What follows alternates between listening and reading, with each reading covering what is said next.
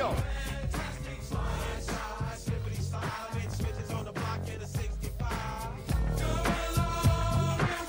Titus O'Neil.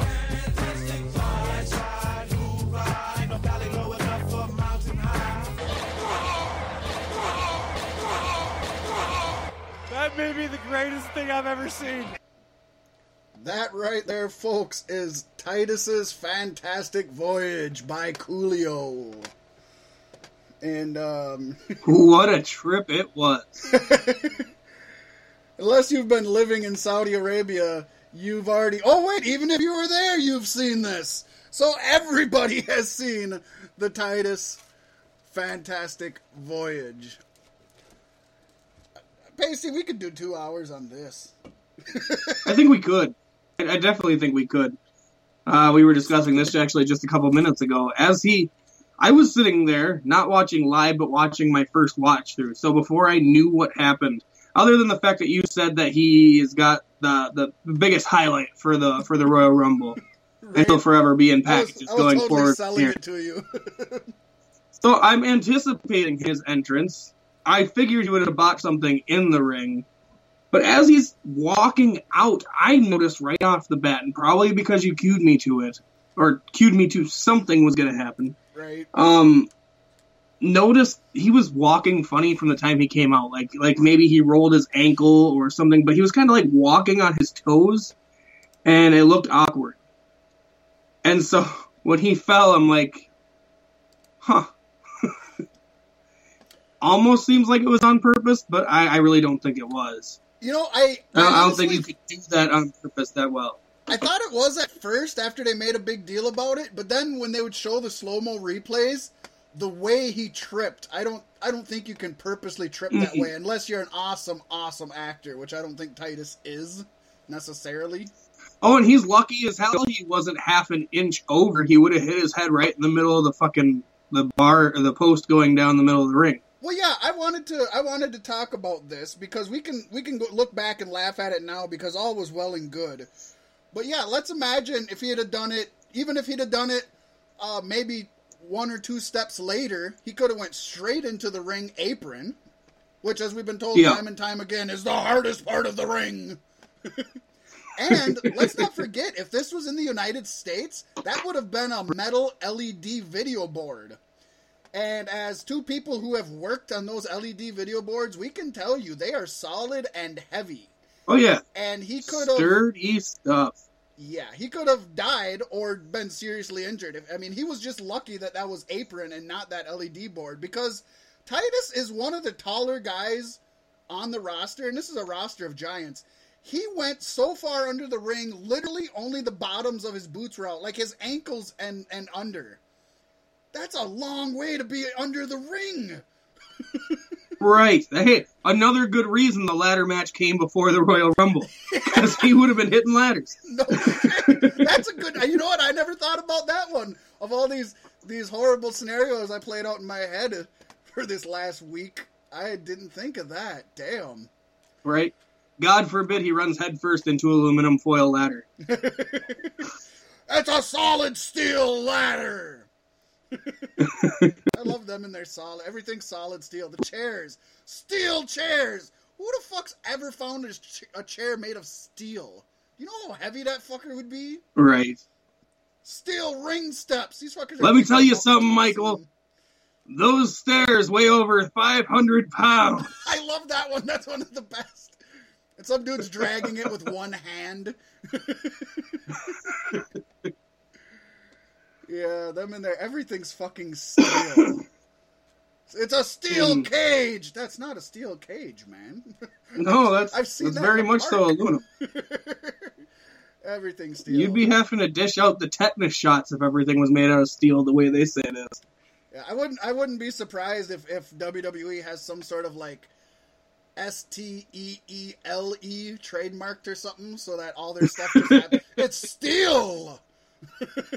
You know, just some way around it. Oh man. Hey, the one good thing is Titus isn't getting much exposure before this, and I don't know if anybody was buying Titus merch. He has a new shirt out.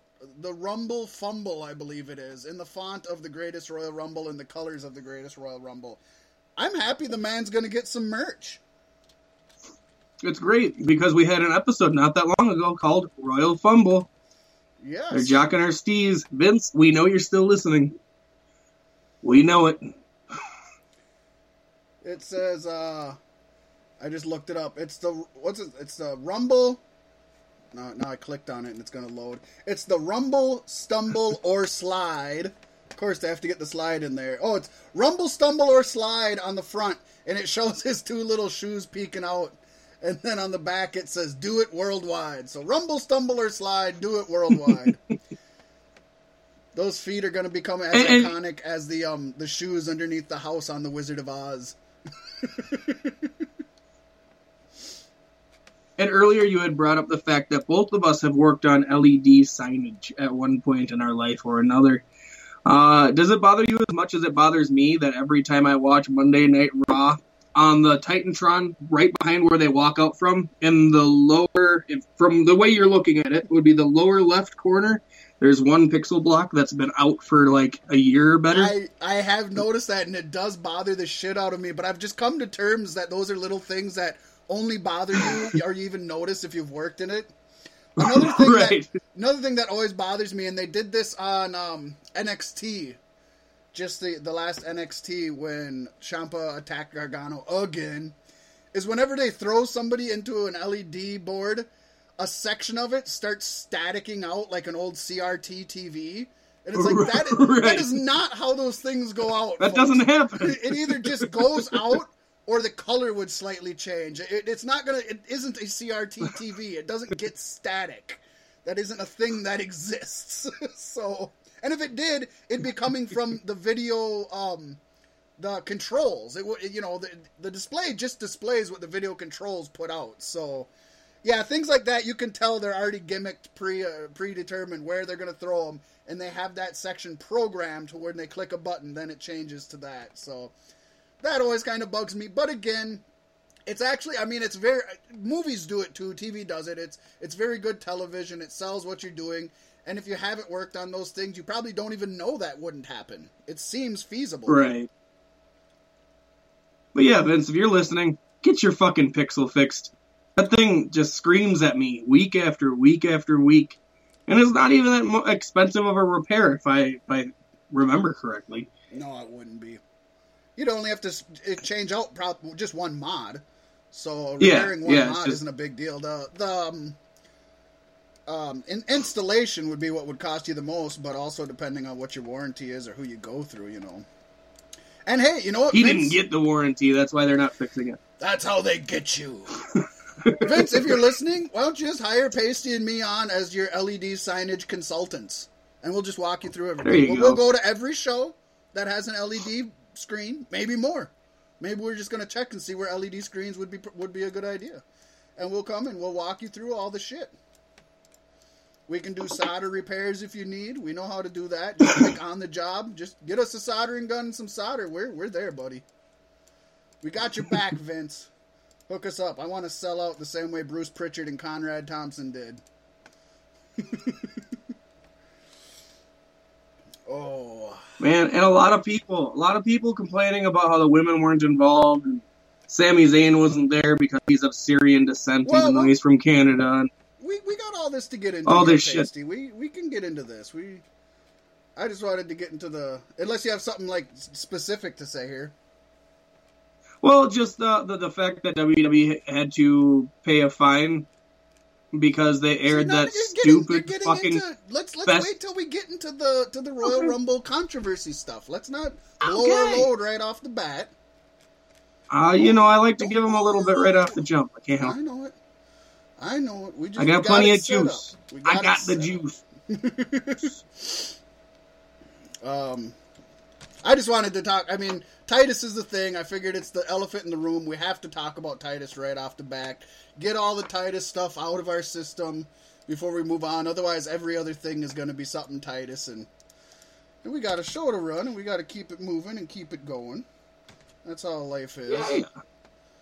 Yeah. Things could have been worse today. We could have had some issues that we're not having. So, awesome. Things are good. So, sir, what's your overall feelings walking away from the Greatest Royal Rumble? Did you hate it? Did you love it? First thing is adjectives. Greatest Royal Rumble, it was not. Largest Royal Rumble, longest Royal Rumble, yes. That being said, it wasn't a bad Royal Rumble. I think because they had so many people to get in there, I can't really think of one moment where there was an actual lull, where it was just, forearm, headlock, forearm, lay down, sit down. I didn't really see that, so that's good. That being said, there were a lot of moments where it's a ton of people you really don't give a shit about or didn't even know or forgot. How about those two fucking dudes from NXT that nobody ever fucking heard of once in their life? Yeah, Butambi, and then the other guy who just nobody gives a shit about. I don't even remember what his name was. Like, seriously, you could have had some better call-ups from NXT, and, things people actually... That Butambi guy, I was kind of like, oh, this is cool, I'd like to see this guy, but they really didn't let him do anything. He just came in so that he could be eliminated by...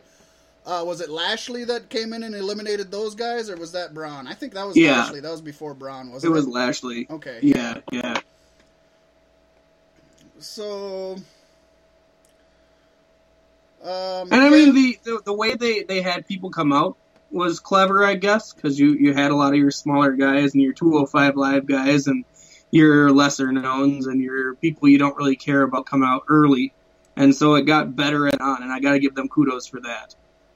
But I'm talking as a whole, the event as a whole. What do you feel? The event as a whole, the thing is, people need to realize.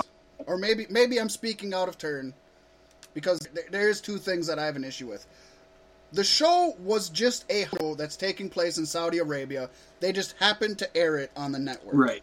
So you have to look at it as a house show. Yeah. The problem with that being is WWE chopped off its nose to spite its face. Build it as a pay-per-view. By plugging it and building it so hard over Backlash and forgetting about WrestleMania... that they sold it as a pay-per-view, like you said. So they're the ones that pretty much brought the expectations way above than it ever would be. For me, when I step back, when I give them the benefit of the doubt and say, okay, they fucked up by overhyping, for a house show, I would say it was if you're grading a house show, this is definitely an A house show. I mean, this has got to be the most expensive house show they've ever ran. Yeah, I didn't think you were going to steal the words right from my mouth the way you did, but I started watching this like I was watching a pay-per-view. And after the first match, I'm like, oh yeah, this is a house show. Yeah. So, yeah, I started watching it more like a house show, and I found myself enjoying it. I mean, even on a pay-per-view level, if I had to look at it in that sense, it wasn't average. Bad. Yeah, I'd call it average as a pay-per-view. Yeah, right down the middle. Mm-hmm. So, not horribly bad. And we're going to get into the controversy, and I'm definitely going to give WWE a lot of shit for being as hypocritical as they are. And I won't get into the money right now, the amount, because we're going to get into that, too. But if somebody came yes, we will. Yeah. If somebody came to Paystee and I and said, we're going to drop this much money, and you just have to sell out all your values, I would be like, buy values. Get the fuck out of here. Right. I don't know why you wouldn't. It is hypocritical, yes, but I don't know why you wouldn't. Right. But I mean, and that was just the money off the bat. There's still more to come, which is amazing. We're gonna discuss not necessarily a good way. Yeah. But that's also one of the richest nations in the world, so they can afford to do that. It was basically just a giant PR stunt. Is all this is. It's just them trying to get public relations on. Yeah. And before we get into more news, because I got some news stuff to discuss here, I do just want to say happy birthday to Rock the Dwayne Johnson, the 10-time WWE champion, turned 46 today. I cannot believe that he is 20 years older than me. Crazy. 46. And the man looks amazing. Looks I amazing. thought you were 25, not 26. Didn't you say you were 25? I am Did you just have a 25, birthday and but I didn't know about it? No, I'm just rounding. I mean, what am I going to say, 19 or 21 or whatever? I'm just rounding. So, happy birthday, Dwayne The Rock Johnson. Rock the Dwayne. What better way to support the man you love than to go see his new movie, Rampage, in theaters now?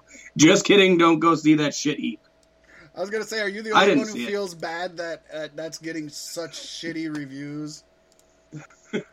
Well, they couldn't expect it to be great.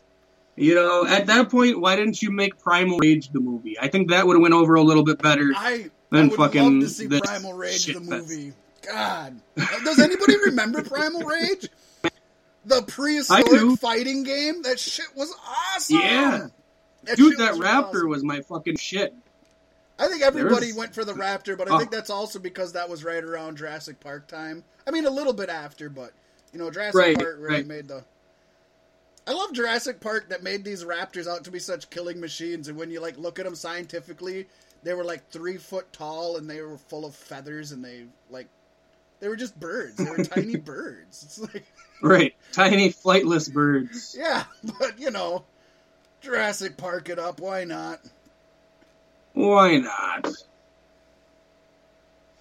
I think the best thing there, too, is like, the sounds that dinosaurs make. We're now finding that we were so far off. Oh, yeah.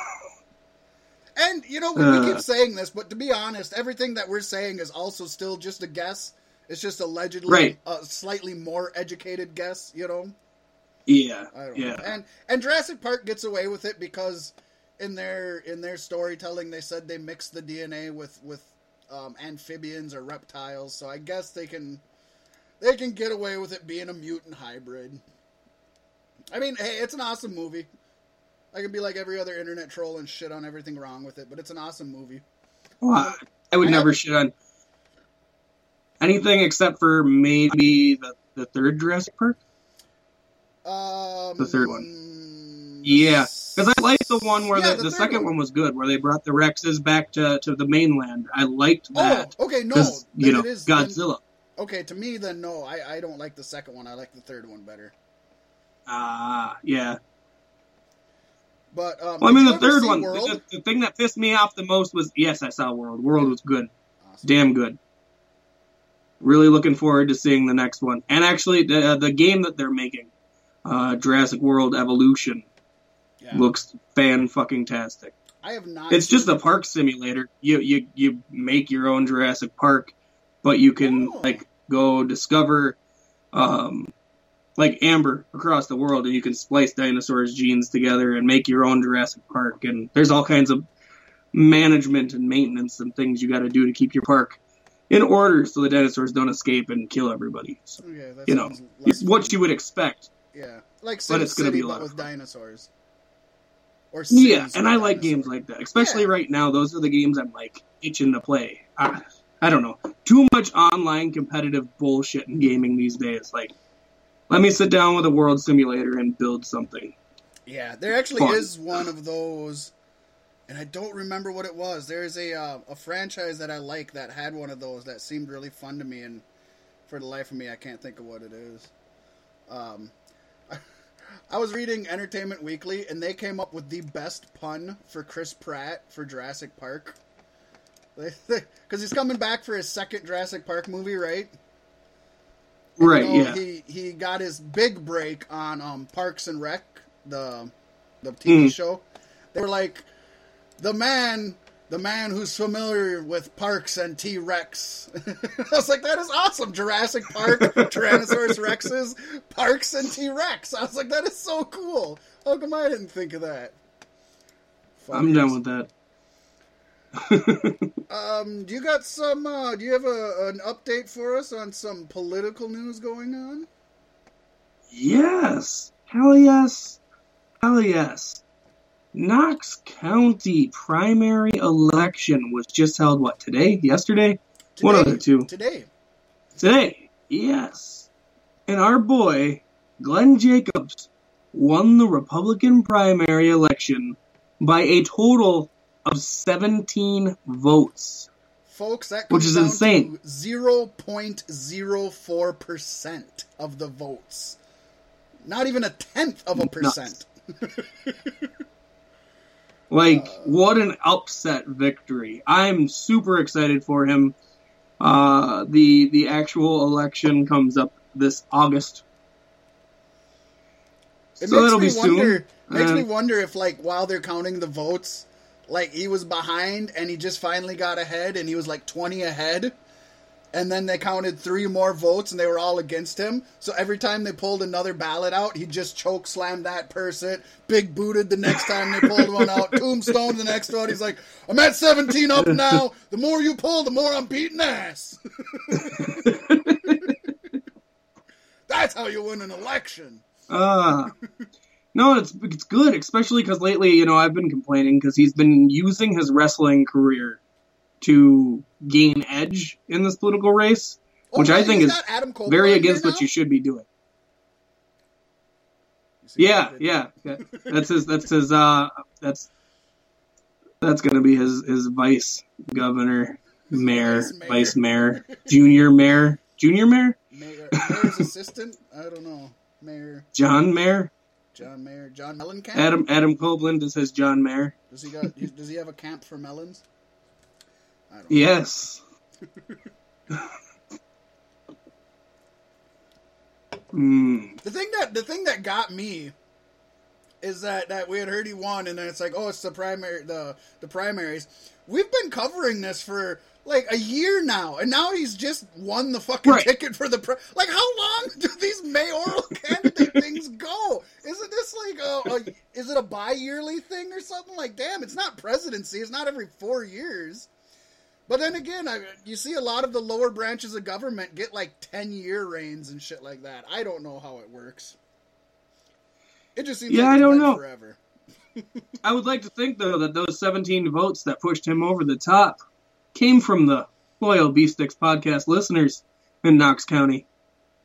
I know I handed in my absentee ballot. I mailed mine in. All I had to do was I got my whole family to vote, and I found the social security numbers of all my deceased family members, so they voted too. There you go. Yeah. There you go. All you got to do is buy an acre of land or a plot of land down there, and you can vote. It cost me $10. Not even enough space to put a deer stand up. Nope. But I did put a standing deer up. You know, just one of the porcelain lawn ornaments. Oh, I guess we're not really going in any order because we had a lot of catching up to do for technical issues before we started, folks. So that's rare. It's usually while we're going. But let me just say, I do want to say that Amazing Kong, also known as Awesome Kong, she was known for a cup of coffee as Karma in the WWE. She had posted an update on Twitter following a successful surgery for back injuries. Before she went in for the procedure, she posted a video revealing what the surgery was for and said it was just a minor procedure at the same day outpatient facility. So she goes in, gets it done, and leaves. But it went successful. You never know how those things can go. Hopefully she gets back on her feet, gets going, and keeps wreaking havoc. I'm going to tell you what, I don't know if she'll ever be in WWE again, but the way TNA or Impact Wrestling's women's division is going, I would love to see her return to Impact Wrestling. Right. She deserves to be in the Hall of Fame there. I don't know if they're doing that anymore because it was a TNA Hall of Fame and now it's Impact, and they didn't do one last year, but she should go to Ring of Honor and be the newest member of the Bullet Club. That would be awesome. Go to New Japan. Yeah, but their shows are very separated. I was going to say there's no women's division in New Japan, but I know that would be wrong. No, they're just not on the same shows. There isn't a women's division in New Japan. There isn't? No, they mostly go... The biggest women's one would be Stardom over there. But no, they do not have a women's division over there. Folks, if you're listening and you're like, that son of a bitch doesn't know what he's talking about, they have a women's division is here. hey, man, shoot us an email, shoot us a Twitter, at beefsticks.com, at fatmacbsp.com. Let us know, because I could be wrong, but I'm fairly certain that they are separated. Stardom is their biggest one. They've got actually a good amount of women's divisions, so that's cool. And the fact that the women are such hard hitters and so ruthless, and they train with the men, I'm surprised New Japan doesn't. Mm-hmm. But I think just because of how stacked their cards are and how few and far between their shows are, that's probably the main reason. I don't know. Right. They're probably a little conscious about that, unlike Vince. Like, holy shit, our card is so full. If we had women, they wouldn't be getting the time they deserve. I guess that brings up a point. If they are going to expand in the United States, I would expect if they have a United States division that would have a women's division in it. Yeah, I would think so, too. Who knows? Better, it has to. I mean, they could always go to Saudi Arabia, though. Oh, yeah.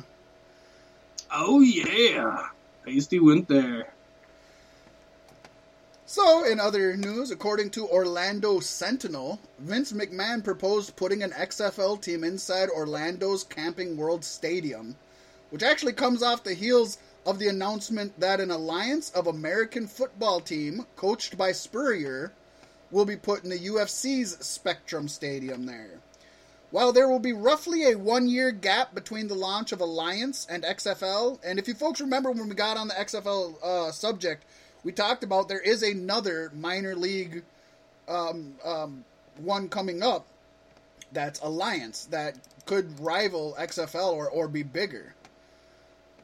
WWE's Vice President John Sabur, or Vice President of Special Events, and former CEO of Central Florida Sports Commission, is aware that the alliance, and is confident that the Orlando area could support 2 minor league football teams, despite critics' claims to the contrary. I don't know, can Florida handle that much football, man? They've got 2, do they got 3 NFL teams or 2? They got the Bucks, they got the Jags. Is it just Bucks and Jags that they got in NFL? There's a lot of cities in Florida. I don't know. I think it's Bucks and Jags. Now they could get 2 minor pro teams. Don't forget, U of M and U of M Hurricanes and Florida University Gators are big too. So there's a lot of football going down there. But Florida is kind of a big football area. Rock got his start down there. I don't know. What do you think of this? Does it even matter? Well, it's going to be some competition. I don't know exactly. I mean, I don't live in Florida, so it really doesn't matter to me how many football teams they have in the end.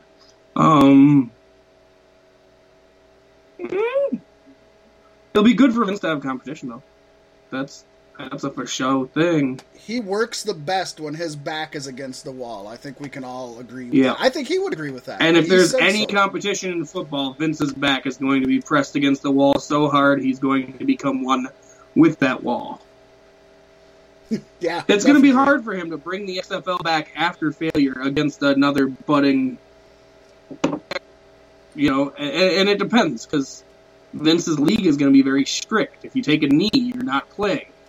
If you are caught with a DWI, you're out, things like that. So I guess it really depends on what the rules and regulations in this other division are going to be, where the better football players who are worse people go. You know what I mean? Right. And let's just point out the fact that those are the rules Vince McMahon said were going to be the rules. Those are not right. It doesn't mean we're going to get rules that we have to wait and see what we end up getting. But that is what Vince said. Vince has been known to put his foot in his mouth a time or two. What? Or more. Yeah. Yeah. We just hadn't had no XFL news for a while. Let's get the buzz going again. I thought I'd share that. Some other news that makes me super happy is that one guy who's known to stick in just one place and never move around, who claimed that his business with New Japan Pro Wrestling was concluded,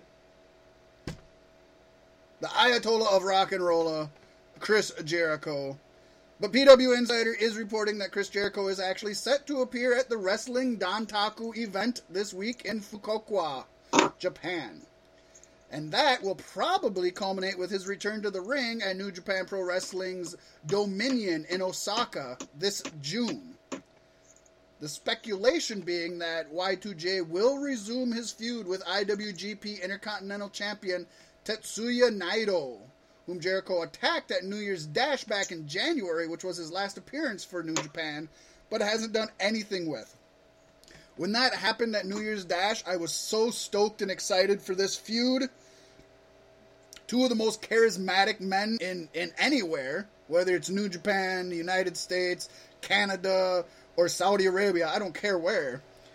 And then it just fizzled, and I thought, shit, this could never happen, possibly. And now it could possibly happen. Paystee, what are your thoughts on the man who just appeared this week at the greatest Royal Rumble for the United States in Saudi Arabia, returning to Japan as a Canadian? Do it up, Jericho. Fuck, man. Just keep making moves. I love this pulling the wool over everybody's eyes, you know? We originally heard he was signed for a 3-match deal with New Japan. He fought, 2 matches? And then said he was done. Yep. But, keep him guessing. Keep him guessing. I'm willing to bet he'll be at the All In pay-per-view coming up later this year. And don't forget, he is currently touring with Fozzy. I don't know if that goes into June or not. And then he's got his cruise coming up this summer, which would have to be in July at least? Yep. So... God, I wish we could go to that. I do too. The way I look at it, wherever there's money, Chris Jericho will follow. The problem with that cruise is everybody who bought tickets are people like us, and they host podcasts. So the entire cruise is going to be full of people who sit in their rooms and record podcasts all weekend.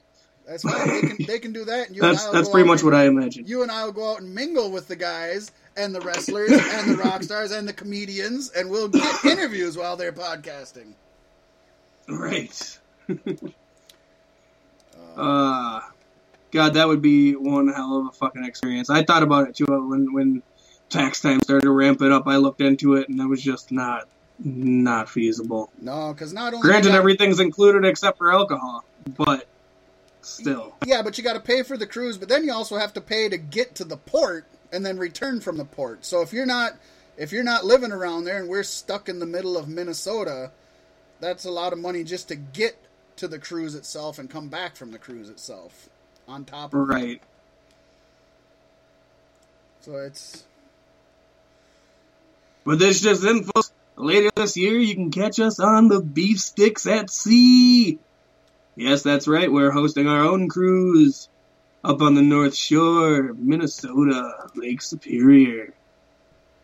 We should do that. That'd be sweet. That would be cool. That would be very fun. I'd be down for it. We'll get a pontoon. Just go out on a pontoon with a case of beer.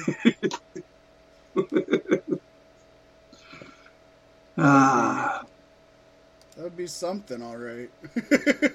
Spaces are limited. Get your tickets while they last. Tickets start at $5,000 a piece and cannot be sold in pairs.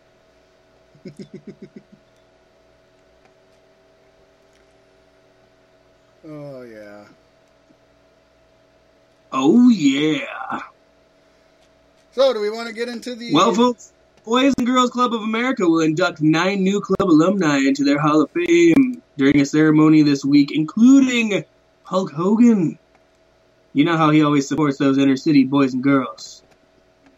Yes, he does. The ceremony, which will honor alumni who have gone on for their Boys and Girls Club to make contributions in their professions, is slated to be hosted by Courtney B. Vance. Justin Barrasso of Sports Illustrated recently conducted an interview with Hogan about the honor. During the interview, he gave high praise to WWE champion AJ Styles, who's slated to defend his title against Shinsuke Nutsack Nakamura in a no-DQ match at this Sunday's BackLash pay-per-view event that takes place in Newark, New Jersey at the Prudential Center. There will be no nutshots here. This center is full of prudes. Yes. That's AJ awesome. turned out to be one heck of a performer, one of the best in the world, said Hogan. Beyond that, he is just such a good person. They would never be caught dead saying racist things in a sex tape. That's what Hogan said. That is What AJ Hogan does said. in the ring is phenomenal, and that's why we call him the Phenomenal One. But when he's outside, he's even more phenomenal. It's so cool to see how he takes care of his family and loves his kids and doesn't say racial things in sex tapes. If people saw him outside of when he wrestles, they'd even have more admiration for him. So yeah, Hulk is saying some nice things about AJ Styles as he gets inducted into a Hall of Fame that will accept him. Well, and you know, Hogan has actually been a devout AJ Styles guy from at least his first time in TNA.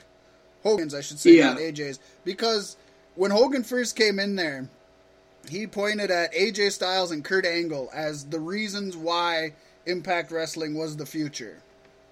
I mean, it wasn't the future, but he touted AJ as one of the guys, one of the main guys. He wanted to highlight AJ as one of the main guys. He made a very bad move by turning AJ heel, but he wanted to do that because he was trying to push AJ in the steps of the Hulk Hogan character, who had always been a face and Right. turned heel, and it was huge. And as we've seen, AJ as a heel is good. We've seen it in New Japan, and we've seen it in WWE. The problem was TNA at the time made AJ just a Ric Flair clone, and that is not the type of heel that an AJ Styles Right. works with. He's just not that guy. Right, Bobby Roode might be able to pull it off, not AJ Styles. Exactly. But that's good. I'm glad to see Hogan get respect for whatever negatives and bad stuff you can say about him. There's probably just as many positives and good things that he's done over the years.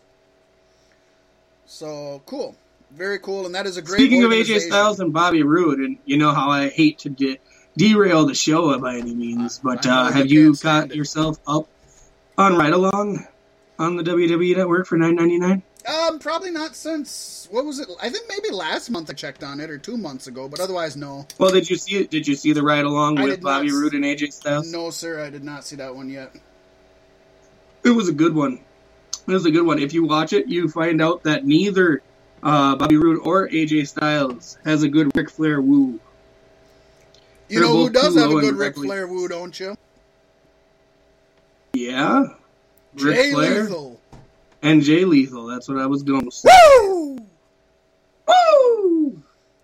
You know what? Man, their woo battle was fantastic.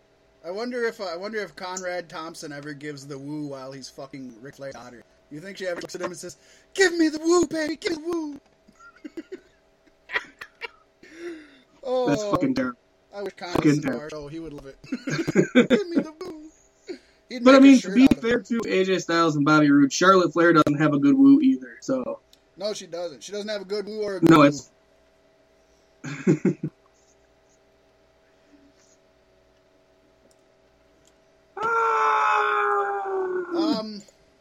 I do got another thing that actually I think is going to be awesome, and I'm just going to read.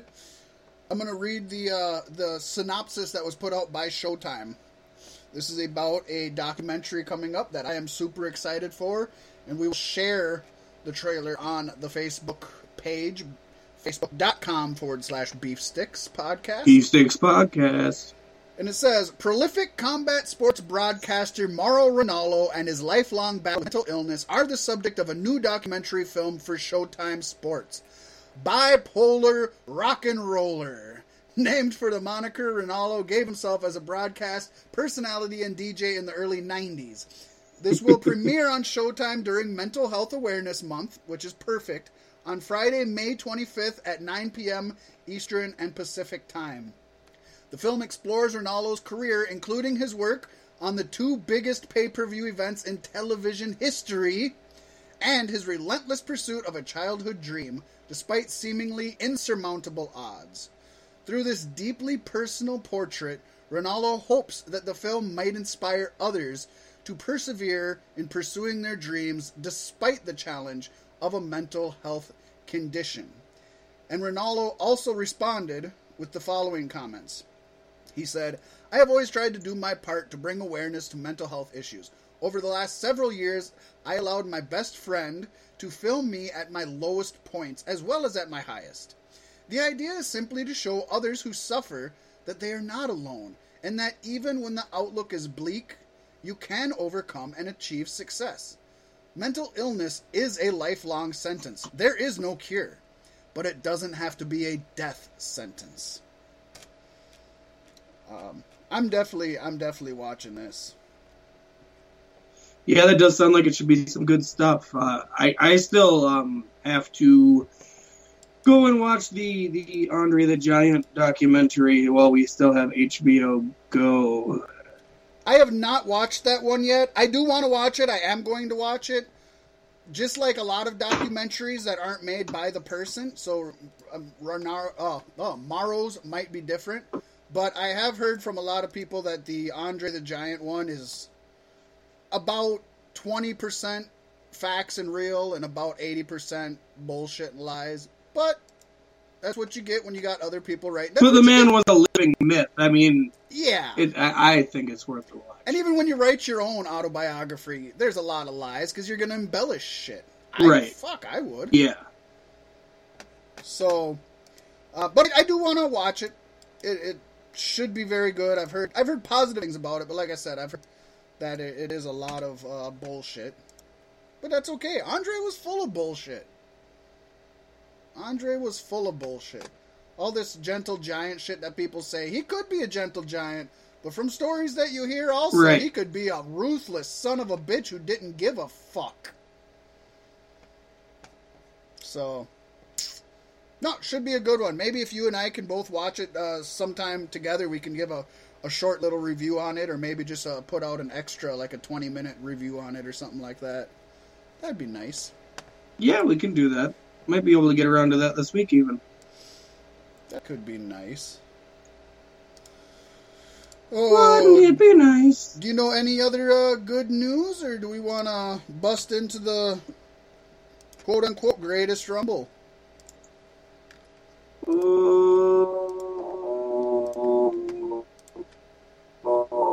I think we can.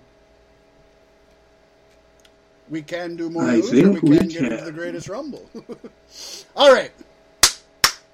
Get into the Rumble. So, as is typical with, house shows, the greatest Royal Rumble started off with a couple nobodies curtain jerking. So we just seen a regular one-on-one who are these match fucking between, tools? Somebody with the bland name of John Cena, and then somebody who, I don't know if it's an indie name or what, Triple H. I don't know if it's that. To me, I think it's supposed to be a take on the old Husky. Triple H? Is that what he was called? I thought his name was. Oh yeah, I took it as a play on the old Husky Harris gimmick that Bray Wyatt had, and I thought it was just like a hunky Husky Harris because he has the sweaty hair, but he had more of a ripped body. So I thought it stood for. I'm pretty sure it's hunky Husky Harris. I'm pretty sure what that is. So I don't know if there's much to say about that. One thing I will say, it seemed like, and this is for a lot of the show, but I noticed it right off the bat, it seemed like the crowd wasn't really into it. I heard a lot of stuff on audio, but I didn't see much. And I don't know if part of that is because they said like the first, 10 or 20 sections were all dedicated to the royal, or the kingdom, or the royal families or whatever. So they kind of were. Oh yeah. No, if you saw it pull out, if you saw them pull the camera out, there was like a huge empty space around like everybody ringside. I almost think the whole ringside audience, everybody who wasn't in the stands, was affiliated with the royal family. Yeah, but even when I was seeing wide shots and I was looking in the balconies and stuff like that, when I heard a lot of stuff, I didn't see fans really being animated or anything. So I don't know. I'm not saying it was piped in audio. I haven't heard from anybody who was there whether it sounded as big as it was, but I think it killed it by having the royal families be up front because they just weren't selling at all, or they weren't reacting. Right. Yeah, they're just there to show face. They probably don't even know what wrestling is, Yeah, they just knew they paid for it, so they wanted the best fucking seats in the house. And don't get me wrong, I guess they deserve it. Right. You deserve it. Why didn't they get that chance?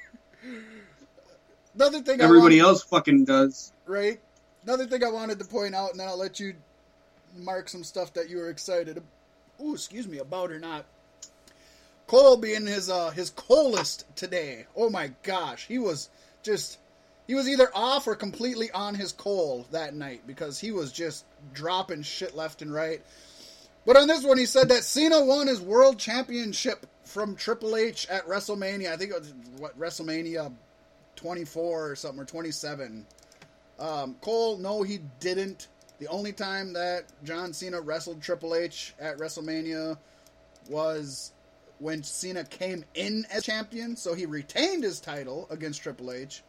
Didn't win it.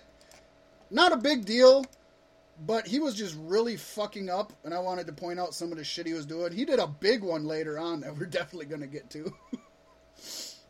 Oh, what do you have to say about this match, Paste? It was solid. I mean, we had both pegged Triple H to win when we were thinking it was a pay-per-view. But then partway through the match, I'm like, oh yeah, it's a house show. Cena's got to go over. It's like Hulk Hogan. You know what I mean? Yeah. Hulk Hogan's in your hometown. It's not really a televised event. He's going to win. So, I mean, it was not a bad match. I heard him call spots a couple of times, but you would expect that from John Cena and Triple H. Yeah, exactly. That's par for the course for either one of them. I do think I kind of recall some kind of a botched move that just looked horrible, but I can't put my finger on it. I don't remember offhand, but there were quite a few botches. I didn't write down a lot of the botches. There was obviously two major ones, and we underlined the first one right at the show open. Right. I thought this was a completely down-the-middle match. Neither one did anything amazing or great, but it's two of the biggest stars, and they came out and gave you a serviceable match. What more do you want? Yeah, to open the show. And to me, that basically says they don't have ego in this, you know? And that's good. I think that's a really good sign, especially since right after this match was the Cruiserweight Championship match. So for the first time in a long time, Cruiserweights are not on the pre-show or the first match on the event. Was there a pre-show for this? Do you know?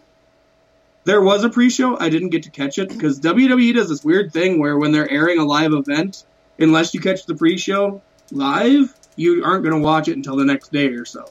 I didn't even see anything about a pre-show. I had the same issue results about it with WrestleMania. The one thing I did, though, I started out about a half hour behind because I had it in my head that it started at noon America time, and I forgot that there's 4 different America time. Well, 3, I guess, but... Well, yeah, 4 if you're doing it live. There's 4 different America times, and it was, noon 11 Central, and we're Central time zone. So I tuned in about a half hour late, but I did skip through some BS in between matches, so I caught up to live partway through. And again... Well, there you go. I started about 2 hours late, so... Yeah, and then you had John Cena afterwards kind of be the ambassador and talk about how great it is to be there and how amazing everybody is. And you don't want Triple H doing that in character. He can do that at all the press conferences and shit, but you're not going to have Triple H do that in character, so you almost had to have Cena win. Like you said, we went into this, I think all of our predictions, because we did shitty on predictions, but we were predicting it as a pay-per-view, and it is a house show. Let's book it in WWE land, though. Triple H goes over, he wins, turns heel on the crowd, plays his new theme music, the Bow Down to the King theme music, that was not allowed to be played. He came out to as the game theme. Yeah. Plays that, calls him out, says he's a wrestling god, and all these dirty people need to go home, back to where they belong. This is his place now. That have been terrible. But WWE would have done it 15 years ago. They would have. The next one was the WWE Cruiserweight Championship match, like you mentioned, and Cedric Alexander went over Kalisto. This one was a way better match than I expected. This was a very, very good Cruiserweight 205 Live whatever match. The one, I mean, I can't just go over everything they did because it was really awesome, but I did think it was kind of cool. Kalisto performed a springboard Spanish fly from the top rope onto Cedric Alexander. That was pretty damn cool. Hell yeah. I have noticed they're throwing the Spanish Fly around a lot. I forgot after our last... What was the last one we had? It wasn't us. The TNA... The TNA pay-per-view that I went over. I forgot to mention that there was 3 Spanish Flies on that TNA Redemption pay-per-view that I watched. Because I had made a note in that in my head that there was just a ton of Spanish Flies. And I know we had the Lucha Underground guys, and a lot of it came from them, but... What's up with the Spanish Fly all of a sudden becoming a big hot thing? Is this the new DDT or the new, plancha? Canadian Destroyer. Well, Canadian Destroyer still isn't used a lot. I mean, I'm wondering, is this the new big thing that's just going to be used all the time? Moonsault. This is going to be the new Moonsault? We're going to have Jinder Mahal start busting out Spanish Flies and shit? Let's do it. I'd love to see that happen. I want to see Brock Lesnar try one. I thought it'd be so awesome if fucking Brock would have done I thought for a second when he was climbing, I didn't really think he'd do it, but I was like, God damn, if he does a shooting star press off the top of the cage, I'm gonna fucking thought the same fucking thing. Because he was climbing, and he was climbing slow, and they're like, oh, he looks a little hesitant, and I was like, damn, he's trying to gauge it. He's trying to fucking make sure he's in position. But then it wasn't, so it was all for naught, but... Maybe it was supposed to be, but he couldn't get it right in his head. Well, hey, if that was the case, I am 100% for that. If you're not right on a big move like that, fucking call an audible and scratch it. Yeah. Don't put yourself and your opponent at risk by doing something you're not comfortable with. That'd be cool, though, in a series of matches where people... And I don't think people are even complaining about it anymore, but people just note that it's the same 4 moves over and over again for these matches. Why not pull that one back out of the books, Just one time. Just one time. That'd be sweet. And for the record, just one time. And then Roman Reigns has to come back with a new move the next time. No, he doesn't. He doesn't ever have to come up with a new move. Yes. And people always give him so much shit. And I think I've talked about this on the podcast before. People give Brock so much shit for that shooting star press at WrestleMania against Angle. The motherfucker was hitting it in house shows beautifully for over a month before that. I mean, he was just nailing it at house shows all the time. And it's just that one night at WrestleMania, he botched it, and that's what he's always going to be remembered for. Nobody's going to remember the 20 times he did it in house shows before that.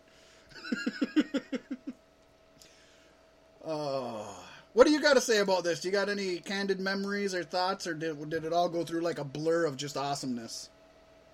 It was a blur of awesomeness. I think that's the best way to define this match. It was very fast-paced and just all the way through. It was good. It was good. I was glad to see them not starting the pay-per-view and not on the pre-show. And it's not a fucking pay-per-view, and I got to keep putting that into my head because it felt like it was supposed to be one. But for what it was damn good. I just wanted to say something. Oh! Okay. I also just want to say that I've been vocal about not being the biggest Cedric Alexander fan. This is probably my favorite Cedric Alexander match I have ever seen. So way to go. He can win me yet. I'm never 100% sold on anybody. Ever. You can always win me over. Mm-hmm. Okay. Next we had the WWE Raw Tag Team Championships. And these were vacant, folks. Vacant. Nobody had them. And there was a Tag Team Eliminator to see which 2 teams would be here. I love the name of that. It's the same bullshit they pull all the time. They just changed it to Eliminator, and for some reason I actually loved it. So, we got the... It was more broken, wasn't it? Doesn't it feel broken to you? Like... I thought it felt a little more woken. You will be deleted. the Tag Team Apocalypto. God, I think it was Cole or somebody mentioned like Tag Team Apocalypto or something at one point. I don't know if it was during this match or it was a different one of their matches, but somebody dropped that. And I was like, hey. It was probably Graves. Graves is the one who actually knows about it and cares about it. Yeah, so I thought that was cool. And hey, if the Hardys own it, they might as well use it. So we got the newly named Deleter. From what I understand, the way at least they've said it is Deleter of Worlds. They don't pluralize the Deleters. So I'm thinking that means that they're one entity, a yin and a yang, a light and a dark, a good and an evil. They're one being in two separate vessels. I kind of like that. And they won the championships by defeating Dabar. This was a solid match. Yes, they did. The only thing I have to say is I do not like the Matt Hardy Bray Wyatt finisher. It was Go ahead. Stupid. Bray Wyatt picks up the legs in like a wheelbarrow fashion. Matt hits him with the twist of fate, and Bray just kind of lets go of the legs. Bray has nothing to do with this finisher.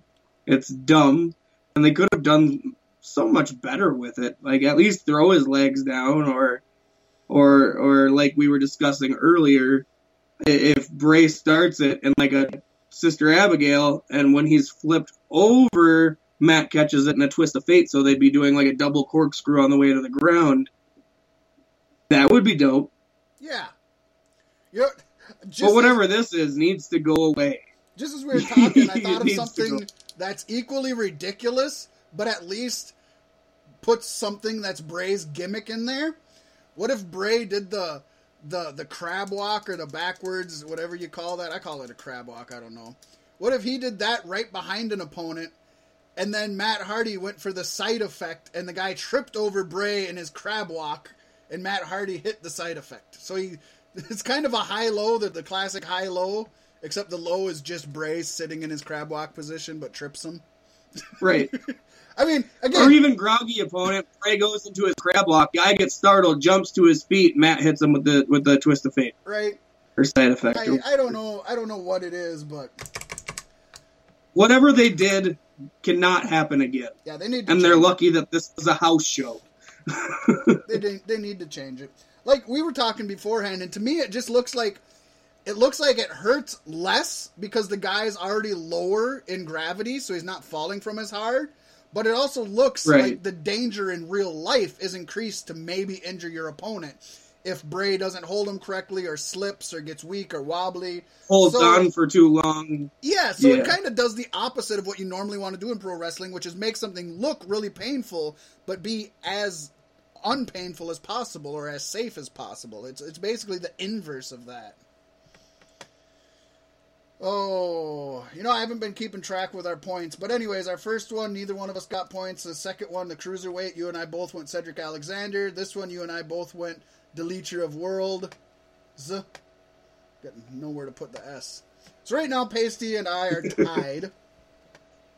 Up next, we got the United States Championship match. This is Jeff Hardy coming in as champion, and he retained his title against Jinder Mahal, which could be a surprise, being as he's a Middle Easterner over in the Middle East. Yeah, I know Jinder was my pony I picked. I know I was going against my gut and going with kind of just what I thought. Yeah, but you could see it. I was wrong. Everybody could see it. Yeah. It would make sense. Yeah, and I mean, if you're going to get him over here, get him over now. They didn't do that. No, and he actually got a lot of boos. It was surprising. Jeff Hardy got a pop. Jinder Mahal got a booze. If we get a chance to get into Raw, we'll also talk about how he got booed in Canada, his other hometown. So this guy can't get over anywhere. It's fucking rough being Jinder. This match was okay. One of Jinder's better matches a little bit, but nothing to be great. The one thing is if Titus hadn't slipped, everybody would be talking about the botch on this match. Jeff Hardy went up top to hit his Whisper in the Wind. He completely missed Jinder Mahal, and it looked like Mahal was out of position. Mahal looked like he was a little camera left, or a lot camera left instead of center. Jeff Hardy didn't even touch him. Jeff Hardy hits the ground. Jeff Hardy bounces. Mahal looks down, sees Jeff, and then Mahal jumps up and falls as if he was just hit by a fucking sledgehammer. It is so horribly timed and so dead center on camera. It's like if they even shot it from a different angle, they could maybe make it look okay. But it was bad. It was bad. It was bad. Well, maybe the Titus O'Neil thing was a work just to cover this up. Yeah, right? Maybe it was. Just to get somebody talking about something else. Who knows? Who knows? It was a pretty okay match, though. I'll give it credit where credit's due. Jeff Hardy's always fun to watch in the ring, especially when he's not stuck in a tag team with nothing interesting going on. I just pulled it up here, and there was a pre-show, and the pre-show consisted of Bobby Roode defending his U.S. title against Baron Corbin. Oh, no, against... Oh. Wait a second. Oh, yeah, sorry. Defending it against... Wait a second.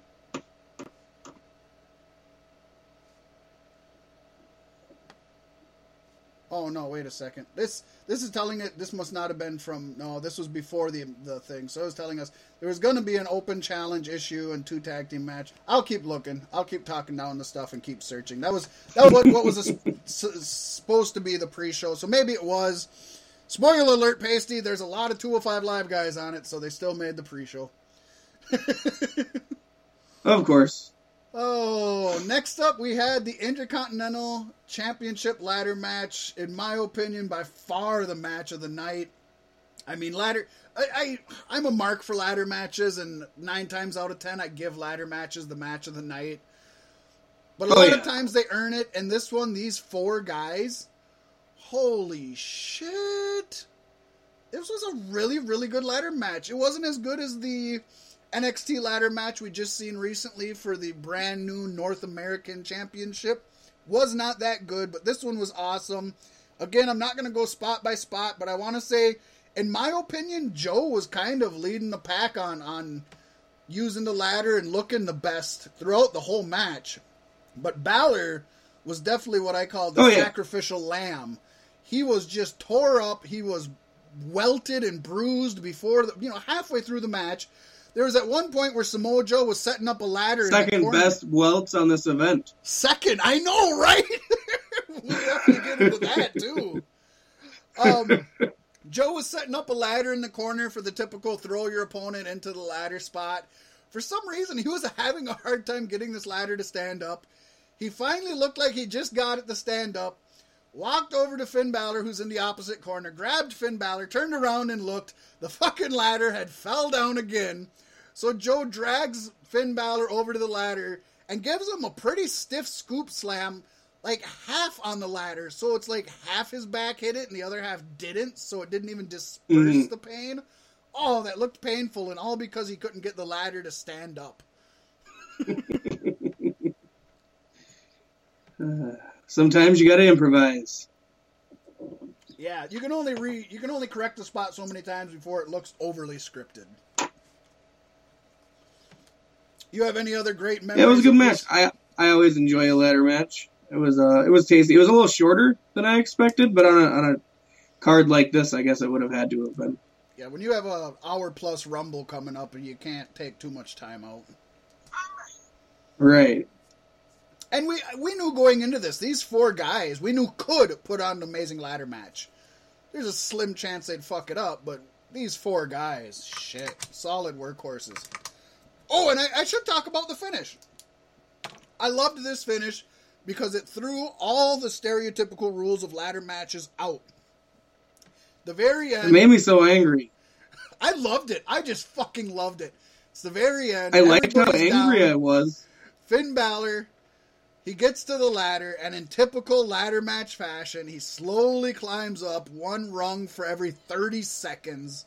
He gets to the very top, and Seth Rollins springboards off the ropes onto the ladder, runs up the fucking ladder like any sane motherfucker would do, and doesn't fumble with the thing for 5 minutes. Yeah, instead of the typical where there's 2 people on top of the ladder, so they decide to punch each other in the face, he just starts ripping the belt off while Finn is hitting him.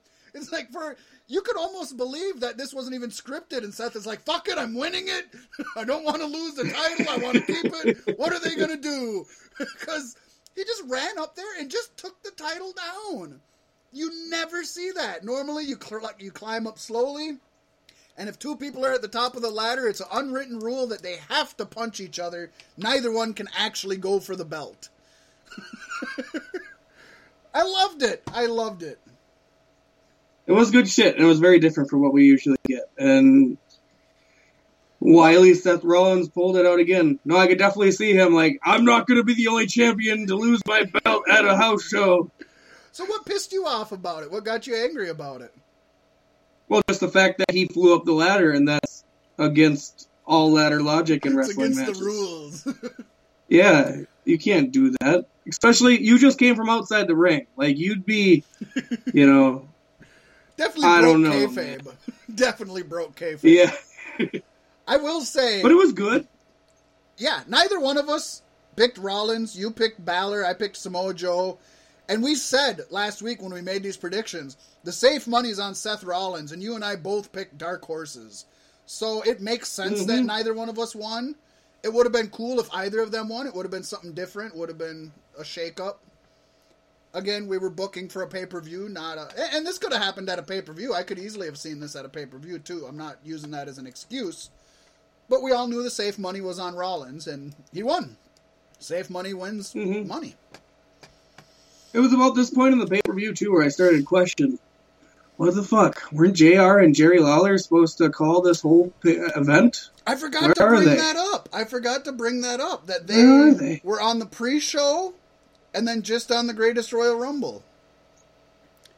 They were not... They didn't call the Greatest Royal Rumble. It was the casket match, wasn't it? Oh, yeah, you're right. The casket match is what they did. Yeah, because WWE was originally selling it as them two doing the whole show.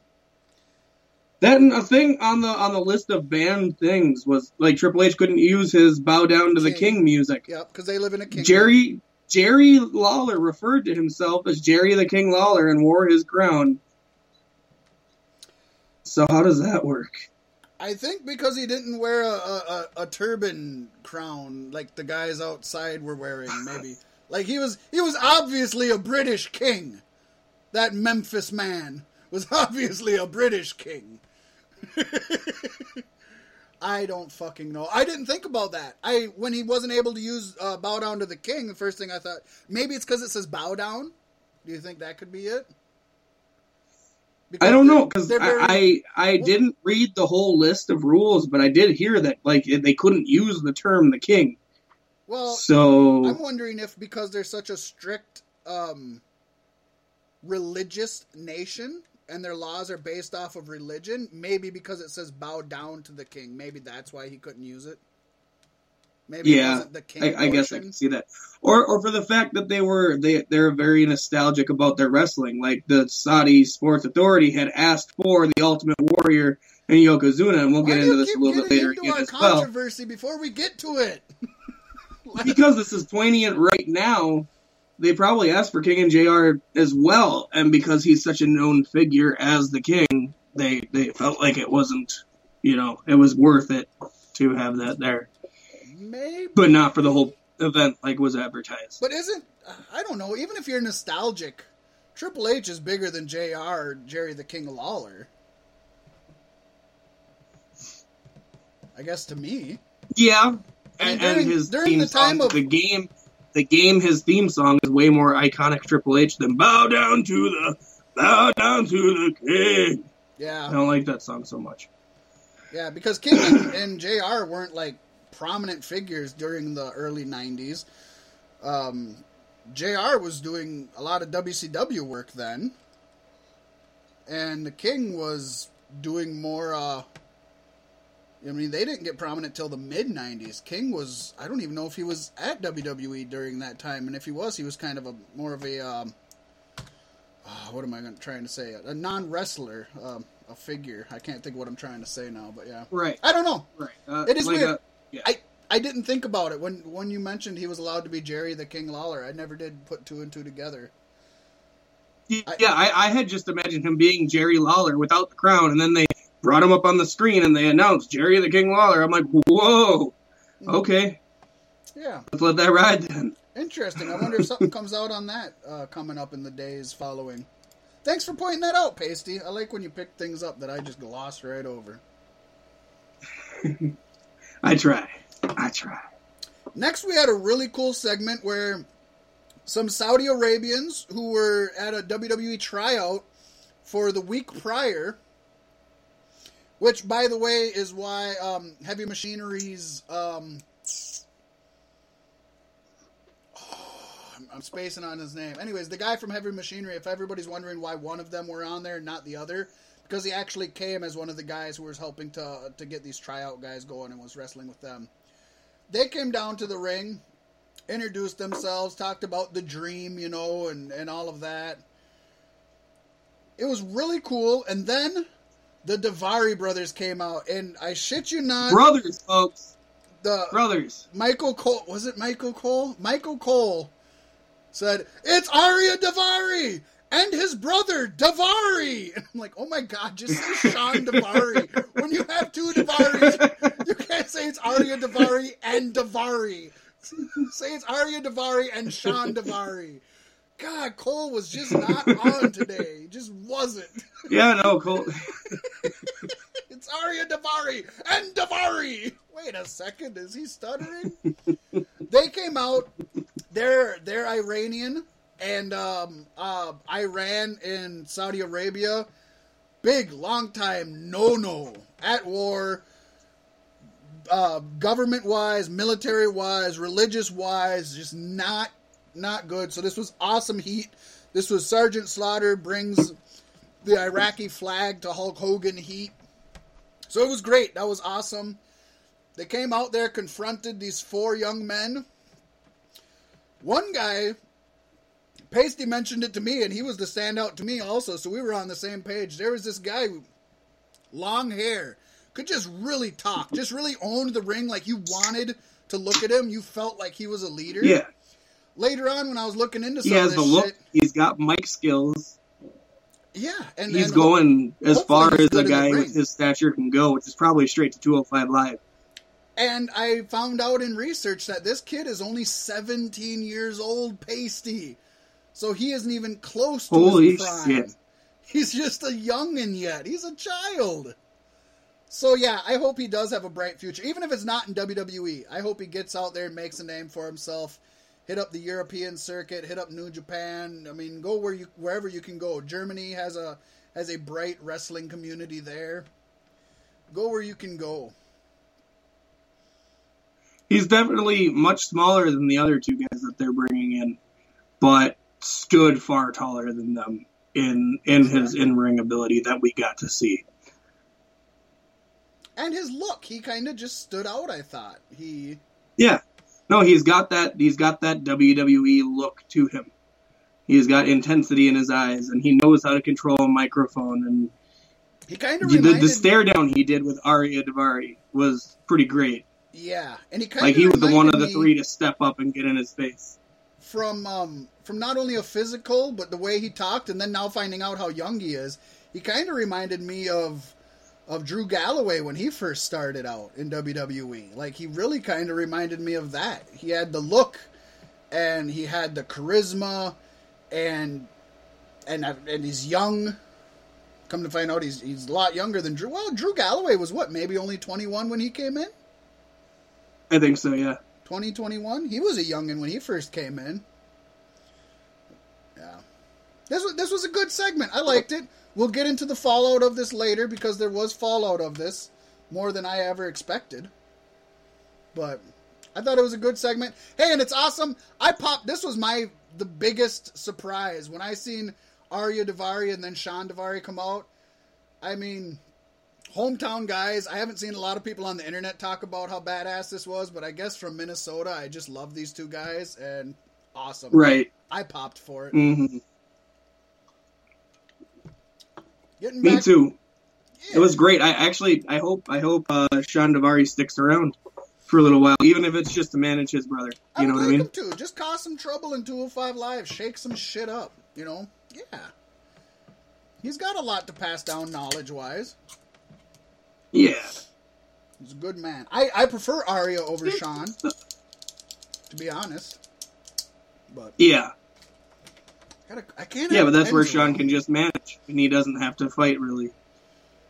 Paystee, you can't allow me to have pens around me because if there's a pen here, I'm going to click Clicky. it. I know, and then I'm sure it's getting Throw picked it. up on the mic. Throw it I across did. the room. I did just throw it too because it's like I know it's getting picked up on the mic, but if there's a pen, I fucking have to click it. I don't even think about it. I think about it when I'm setting it down and pushing it away from me, and then all of a sudden at some point I'm like, oh shit, I'm clicking a pen again. Like I don't even remember picking it up. Hey, it's much healthier than my podcast tick. If there's a cigarette, I have to smoke it, is basically me That the is entire true. time we're recording. It's fucking awful. That is true. It is better than that. Moving on to matches again. We've seen AJ Styles take on Shinsuke Nakamura, defending his WWE Championship. First of all, let me say this match way, way, way better than their WrestleMania match. Fuck yeah. Not even the best match these two can have, but it was way better than their Mania match. But that's because the lines are divided now. Now we have a heel and a face and not two faces going against each other for stupid reasons. Yeah, makes sense. This did go to a double count out. A lot of people on the internet really fucking hate this. I, for one, even if this was a pay-per-view, I think this was the best way to end this match with neither one Oh yeah. getting a win. You push it out to another future match. It keeps the storyline going. And also, if you're looking at it as a house show, statistically and historically, I thought I turned fucking shit off. Sorry about that. I thought I'd silenced my phone. Historically and statistically, at house shows, 99% of the title matches end in some kind of schmaz finish. It's not a straight victory. There's something goofy, something weird. Because then you save the real victories for the aired TV shows and the pay-per-views and stuff. So, I mean, considering the match that we got, who the fuck cares how it ended? Right.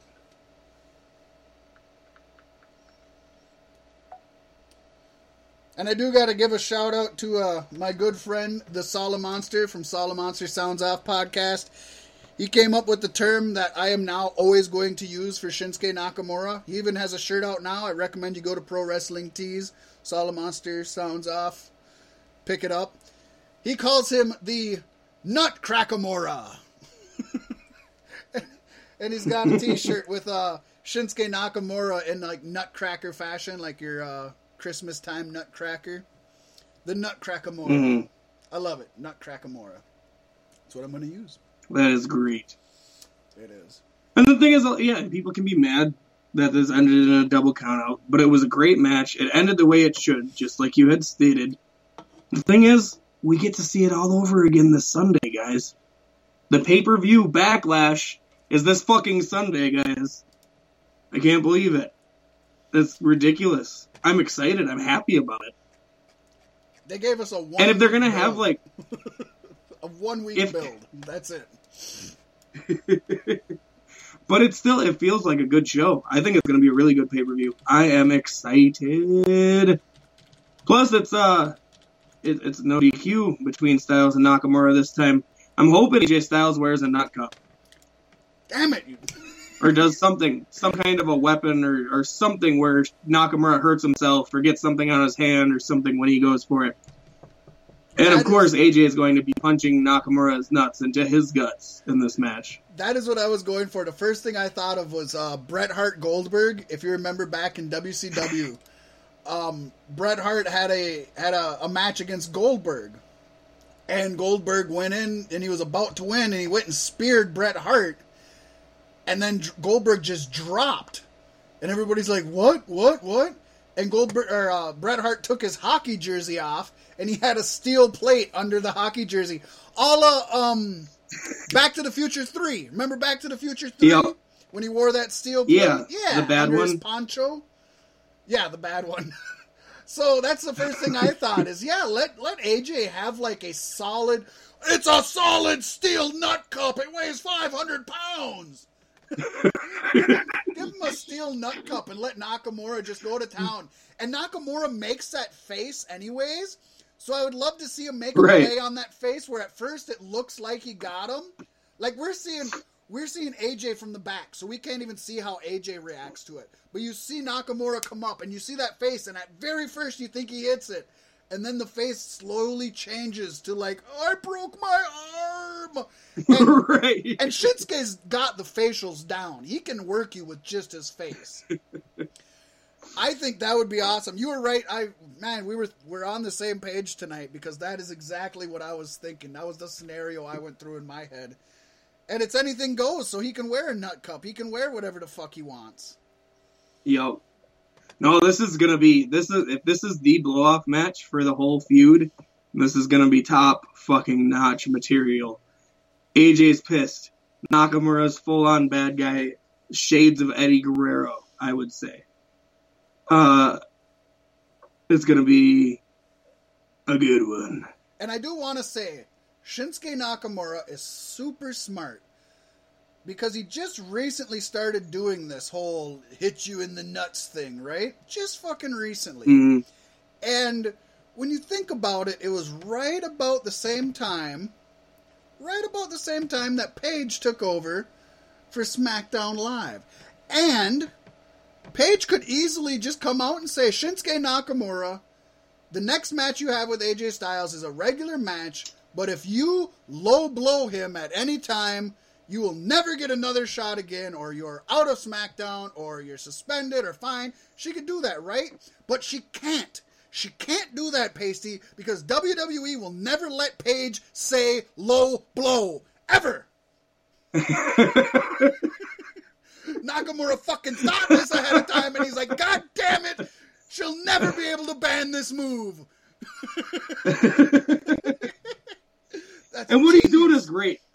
All I see, looking all over at boards and shit on Facebook and in groups, people are bitching because he keeps hitting AJ Styles in the nuts. I know. Getting himself over as a heel. All the people that love him are getting sick of this shit, and it's working perfectly. And that's good. That's exactly what he wants. Yeah. Shit, yeah. That's how you work. That's how you work. Most people don't got it. They got it. AJ Styles is playing this to a fucking T, too. Like, oh, yes, he is.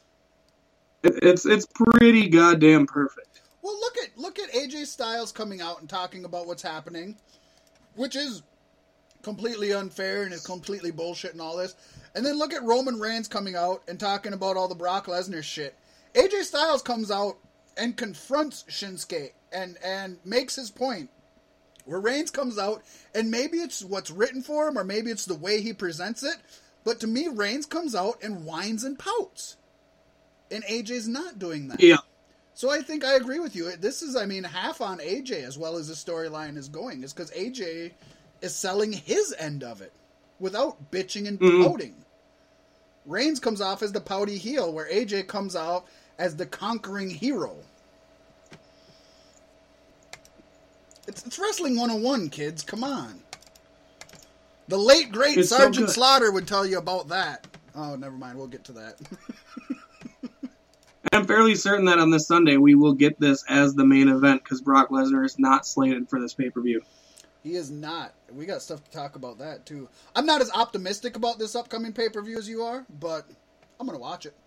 And this match, I think it's more matches that couldn't happen going forward beyond this pay-per-view because a lot of it is now SmackDown guys versus Raw guys. Although, like I said before, and I'll say it again, I would love if they had that format. Where at pay-per-views, anything can happen. You get your fantasy warfare because watching these shows for months on end, you're gonna miss some of the interactions that could have been had that weren't. I would kind of give you that if it was only the big four or big five. I don't want it to be every. I still like the idea of like a SmackDown guy being able to win the United States or the Intercontinental Championship, and then all of a sudden there's a switch where he goes to Raw and the old champion goes to SmackDown. That would be a good way to be able to shake things up and keep things interesting throughout the year, and then we don't gotta have superstar shakeups because it just happens as a natural passing. I agree, but shouldn't that happen at one of the big 4 or 5? It shouldn't happen at just any willy-nilly pay-per-view. I don't know. I still. As long as you can put a good feud to it. That's the thing. What are they going to do? They need to get at is good feuds. What are they going to do at Survivor Series this year? Because Survivor Series is built on the only time once a year when you can see Raw versus SmackDown stars. Every fucking week we've seen Raw versus SmackDown stars this year. before they even had the interbranded fucking pay-per-views. So, what are they going to do for Survivor Series this year? They might as well just scratch it. Get rid of it. Make it a house show. If they build to a giant war, if they use this and do what I hope they do and have people bounce back and forth, take it to a war and it can come to its head at Survivor Series. I don't like that. I don't like Raw versus SmackDown. Why not a group of individuals that hate another group of individuals for an actual reason? Do that then. It can still be Survivor Series. Why not? It can. It should be. All right. We agree. I don't know which one. I want it to be a Raw versus SmackDown War Games match, though.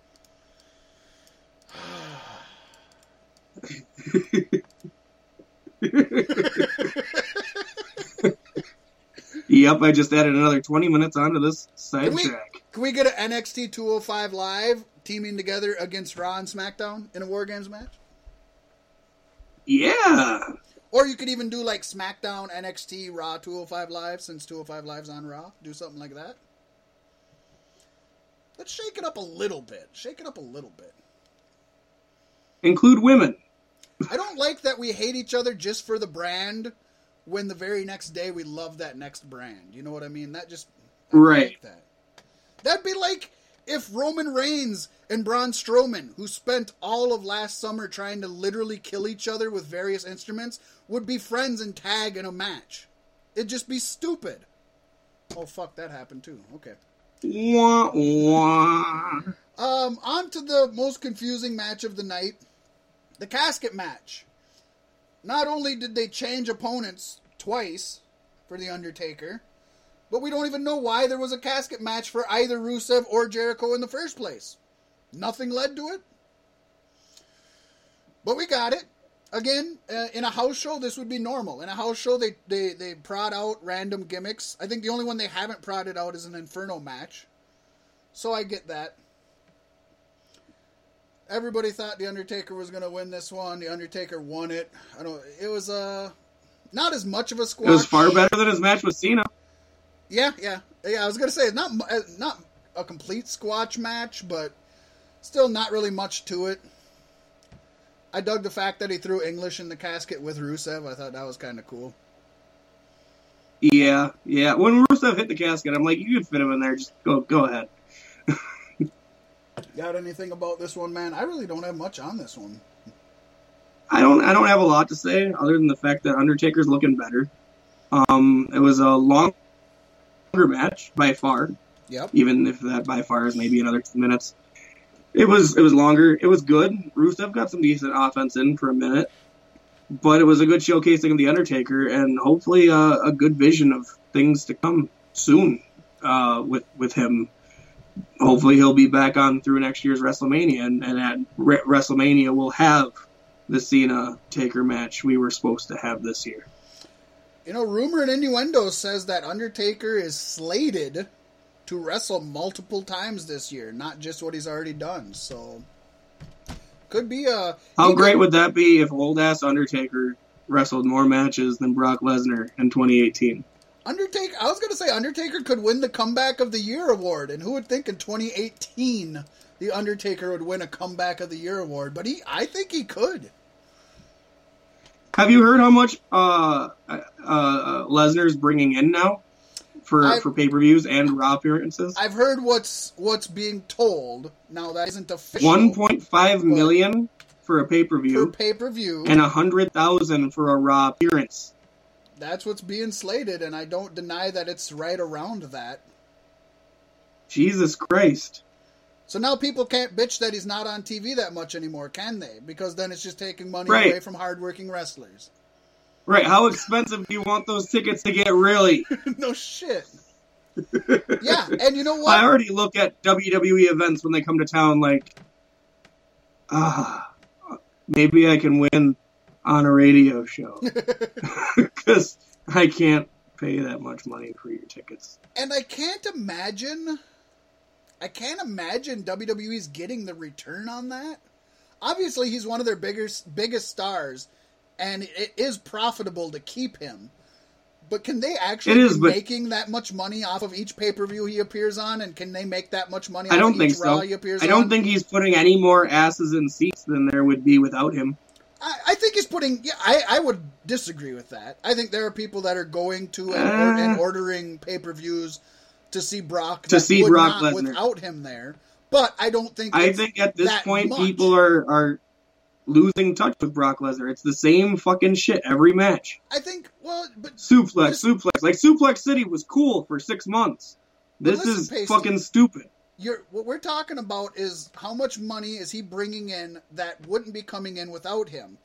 And the people that are buying it to see Brock Lesnar aren't getting sick of Brock Lesnar. It's the people that tune in every week that are getting sick of Brock Lesnar. The people that tune in only for the pay-per-views that he's on aren't getting sick of him. That's what they tune in for. They tune in to see him suplex guys 5 times and hit 2 F5s.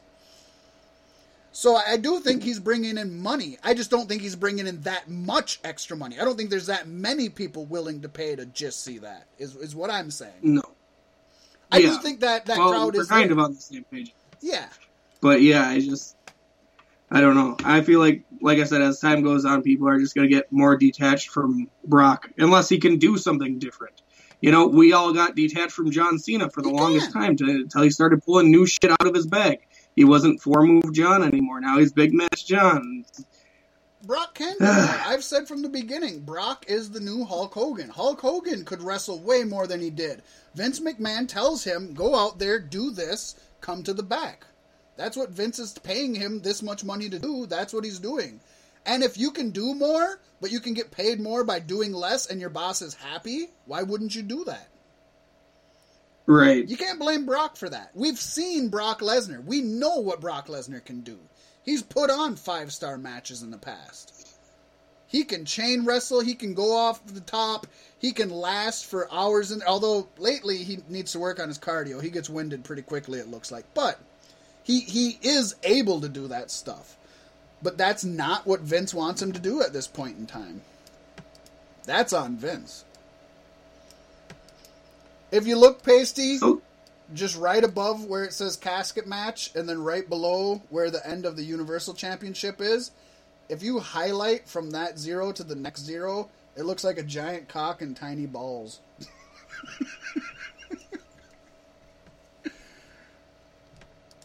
Sorry, I'm just having fun here.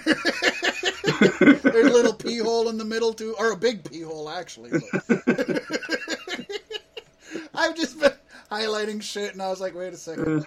That's fucking cock and balls. Can't click a pen, gotta highlight shit on the screen. Fuck, I am, too! I didn't notice that.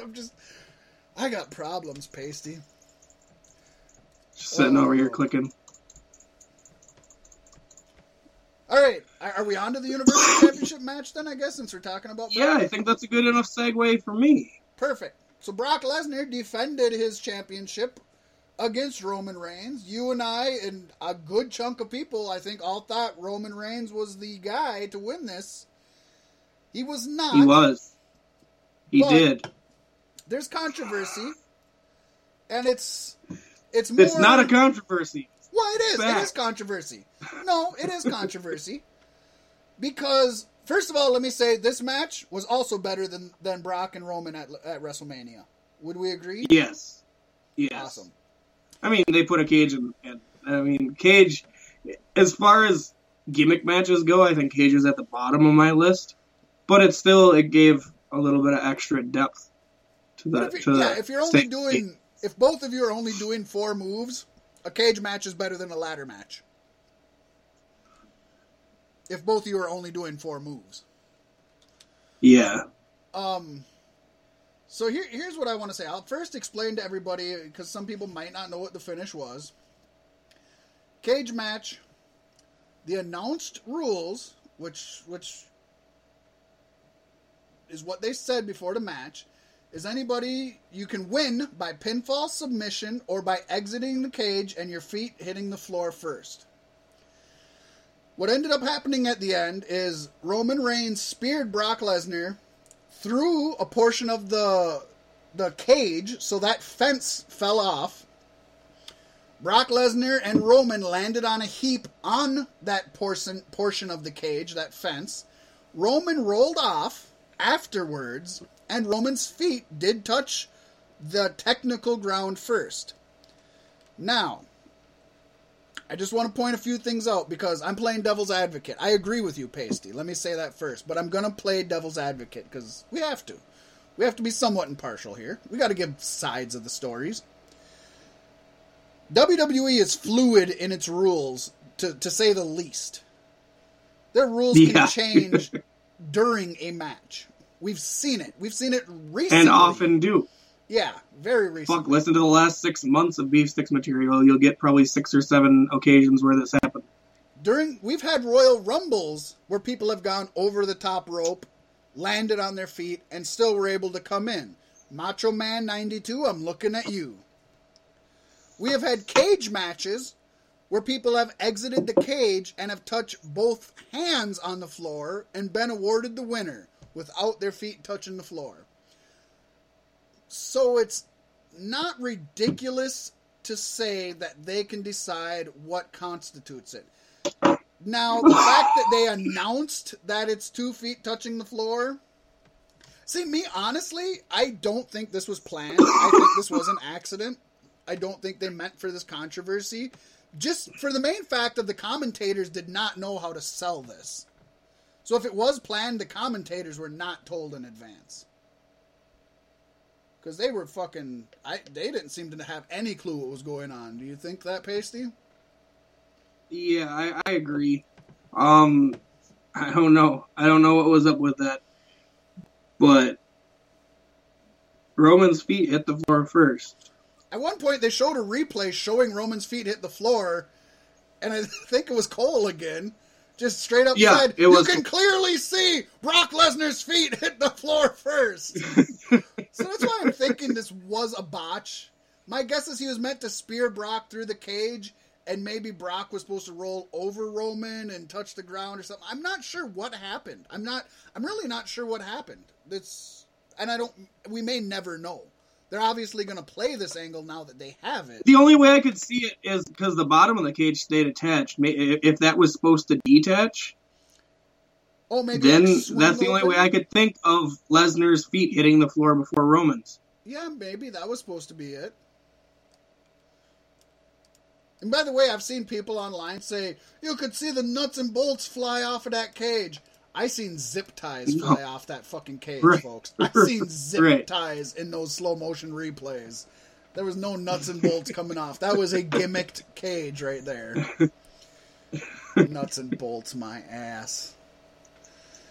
Yeah, a lot of controversy, and rightfully so. If you're talking about strict rules in a sport, Roman Reigns won hands down, no question. It isn't even questionable. WWE makes up their own rules, so where do we go from there? I don't know. Where do you go from there with Roman Reigns and Brock Lesnar? Does it have to go to Hell in a Cell from there? I don't want to see another gimmick match. My guess it would be a last man standing match. I don't think you do Hell in a Cell because that's basically a cage match.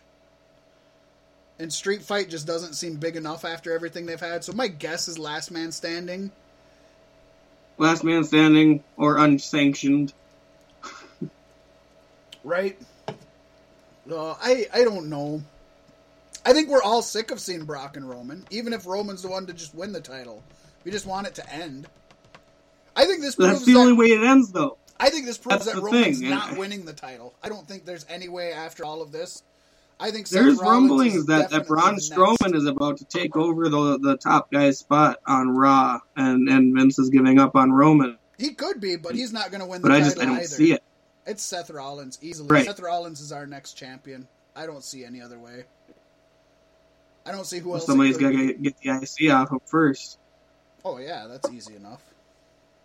And not necessarily. Yeah, I suppose, wasn't he the United States champion and WWE champion at one point in his heel run? Yep. Yeah. So you could play that up again. That would be pretty cool. And then what you do is later on down the line, Paystee, you have Roman Reigns come up and say, hey, I won the title from Brock Lesnar and they stole it from me. You have my title. He can still play the whiny bitch that Vince thinks is a babyface. And that sets up a program between Roman and Seth. Maybe Roman wins it from Seth, maybe he doesn't. But there you have a built-in feud right there. Yeah. I don't know. I think what's helped me to like Roman Reigns more is this him fighting against the odds. Even though he's a big guy, the odds are against him. He isn't. But you know what I mean? Like him and Strowman, him and Brock, as the Brock, it gets repetitive. I like the story they're kind of telling there. Because Reigns is a quote-unquote top guy, but he can't make it all the way up there because there's people he can't beat. I like that dynamic, and I don't think he has that dynamic at all with Seth Rollins. Seth can beat him, yes, but he can beat Seth. Daniel Bryan fought against the odds. He was legitimately one of the biggest stars who was not getting a break. CM Punk fought against the odds. He was legitimately one of the most over competitors and was getting shit on, and even when he had a championship, never main evented. Roman Reigns is a guy who has lost every fucking title match he's been giving and is still promoted as the top guy. How, in any way, are we as fans supposed to see him as overcoming odds? What odds has he ever faced? What odds has he faced? He got this rematch in a cage after legitimately losing fairly to Brock Lesnar. After he did everything else there was for him to really do on Raw. He had a good run where he wasn't going after the Universal Championship. He did, and that's where he belongs right now. I'm 100% with you. But they're trying to sell him as Daniel Bryan. And if they don't go further with the Brock Reigns thing right now, I want to see them do it after Lesnar doesn't have a championship. When they're both kind of on that playing ground where they just want to kill each other one more time. Right. I see Nothing's on the line. I do see what you're saying, and I know that's what WWE's trying to do. I just think it's going to go down. As much as people hate it right now, it's going to go down as a classic series. In WWE's book. In WWE's book, yeah. Yeah, it will. And... yeah, he's just not overcoming the odds. And the worst part is, and you've been with me on Cloud Style Broadcasting and Beef Sticks Podcast this whole time. I became a Roman Reigns defender and was a Roman Reigns fan, and I was like, hey man, get him the US title, let him do this stuff. Oh, I'm proud, he's getting better on his promos and this and that. And now they've been pushing this angle of him being the underdog so hard that it's made me dislike him again. Because again, he's just... They're making him the underdog, but he hasn't earned the underdog status. He hasn't been held back. He's just the guy that keeps trying. He's Heath Slater. He's Zack Ryder. I keep losing, but I'm just going to keep coming back. You're not endearing us in any way, Daniel Bryan could walk into a bar and not get any woman's number by the end of the night. Roman Reigns can walk down the street and women will throw their panties at him just looking at him, not even knowing he's Roman Reigns. He's not the underdog. That's not the character for him. I mean, give me any other wrestler on the WWE roster who would defeat Brock Lesnar in their first match with Brock Lesnar. First match? Roman's had, 5-6 matches with him now? Yeah. Why does somebody have to beat him in their first match? Okay, first 3. Who's going to beat him in their first 3 matches together? Oh, and by the way, Seth Rollins beat him in his first match at Mania. So, Rollins... that doesn't fucking count. Roman did all the work, buddy. Seth Rollins cashed it in and then did an entire match before he pinned him. It wasn't like he came in and pinned him when he was down. He tried to, but he had to come back and wrestle and win the match. And he pinned Brock Lesnar, not Roman Reigns.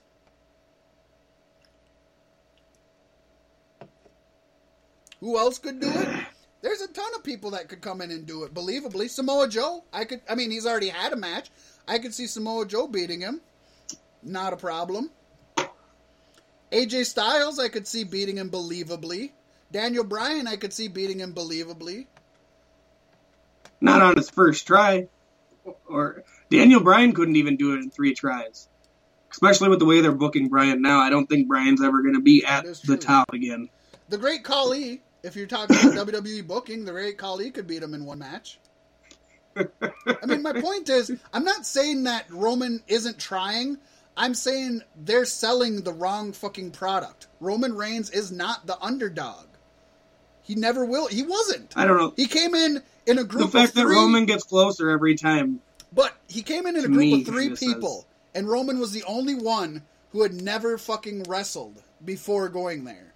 And he's the one that got shot to the forefront. You can't tell me he's an underdog. He's just not. You have to sell him as the unbeatable hero. So then how do you book Roman Reigns for the next year? Heel turn. I hate to sound like a broken record or like everybody else, but you book him as a heel who sits there and says, I was screwed over. You book him as The Miz. Just take everything you've written for The Miz and give it to Roman Reigns, and it would transfer perfectly. Well, The Miz is on SmackDown now. Yeah, it would transfer perfectly. Roman could He could even pick up the Miz-Tourage. He could. Or have the Usos Roman's be his Empire. Miz-Tourage. They could go to Raw. Raw needs tag teams. They're just not I don't know what they need to do, and they're not paying me to do that. But I know what they're doing obviously isn't working. Because he got booed in... Not only did he get booed in Saudi Arabia, and not only did he get booed in Canada, which is where they boo the faces and cheer the heels, which didn't happen. But he literally got Braun Strowman getting boos. That's bad. Braun Strowman's one of the most over people. And on Monday when he teamed with Reigns, they were booing when Strowman was doing moves.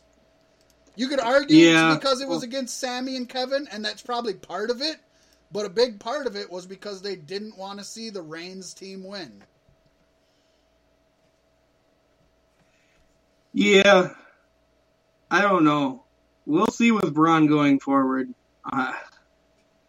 He's going to be the New Year's baby. He's going to come out in a diaper and shit. They're going to do what they did to Big Show with him. Big Show. Yeah, exactly. They've done it with Big Show. We're getting way off topic, and we got a lot to cover yet. We are. God, yeah, we do. But it's good debate. It's good. I love it when we debate because neither one of us is right or wrong. This is just how we feel or what we see. We got to the Greatest Rumble. Braun Strowman won this match at 77 minutes even, if you believe somebody else who timed it, because I didn't. Fuck that. Daniel Bryan came in at number 1, and it was at that moment I said I am not winning this bet for this one. A 50-man Rumble. He still lasted longer than I thought. Right. No, I had the hope that maybe he could have that. He could be the one guy to enter in at number 1 in last 50 guys, and he came fucking close. You know what? By number 25 entrant, I thought, shit, Daniel Bryan is gonna win it, or at least had a good chance. But then when Braun came in at like number fucking 40 out of 50, it was like, not happening. Dolph Ziggler was second, and Dolph lasted a really long time too. I'll put it out here that Daniel Bryan is now the longest Rumble contestant in history. But folks, you have to put it in perspective. Because Rey Mysterio was the longest in history in a 30-man battle royal. Daniel Bryan came in at 1 and had theoretically 20 more people to just survive through. I didn't do the math to see what percentage-wise it is. But I'd give DB...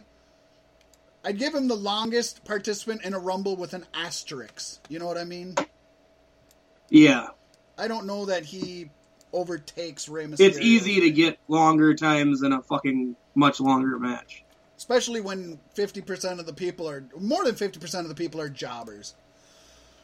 Paystee, I'm just going to knock off a few people that we know about. Or a few people that I want to highlight, I guess I should say. If you want to highlight somebody I'm not talking about, feel free to jump in at any point. I'll talk about this now. I wasn't sure if I was going to do this on the controversies or now, but there's a sumo wrestler, Hiroki Sumi, that came in. Nobody had heard of him. Allegedly, and this is allegedly per Dave Meltzer, folks. Dave Meltzer said, the Prince wanted the show when he was talking to Vince or whoever.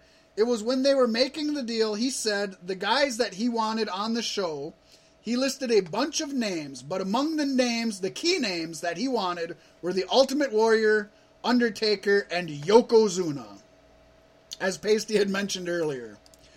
So, allegedly, Hiroki Sumi... Only one of those guys is remotely alive. and he's the dead man.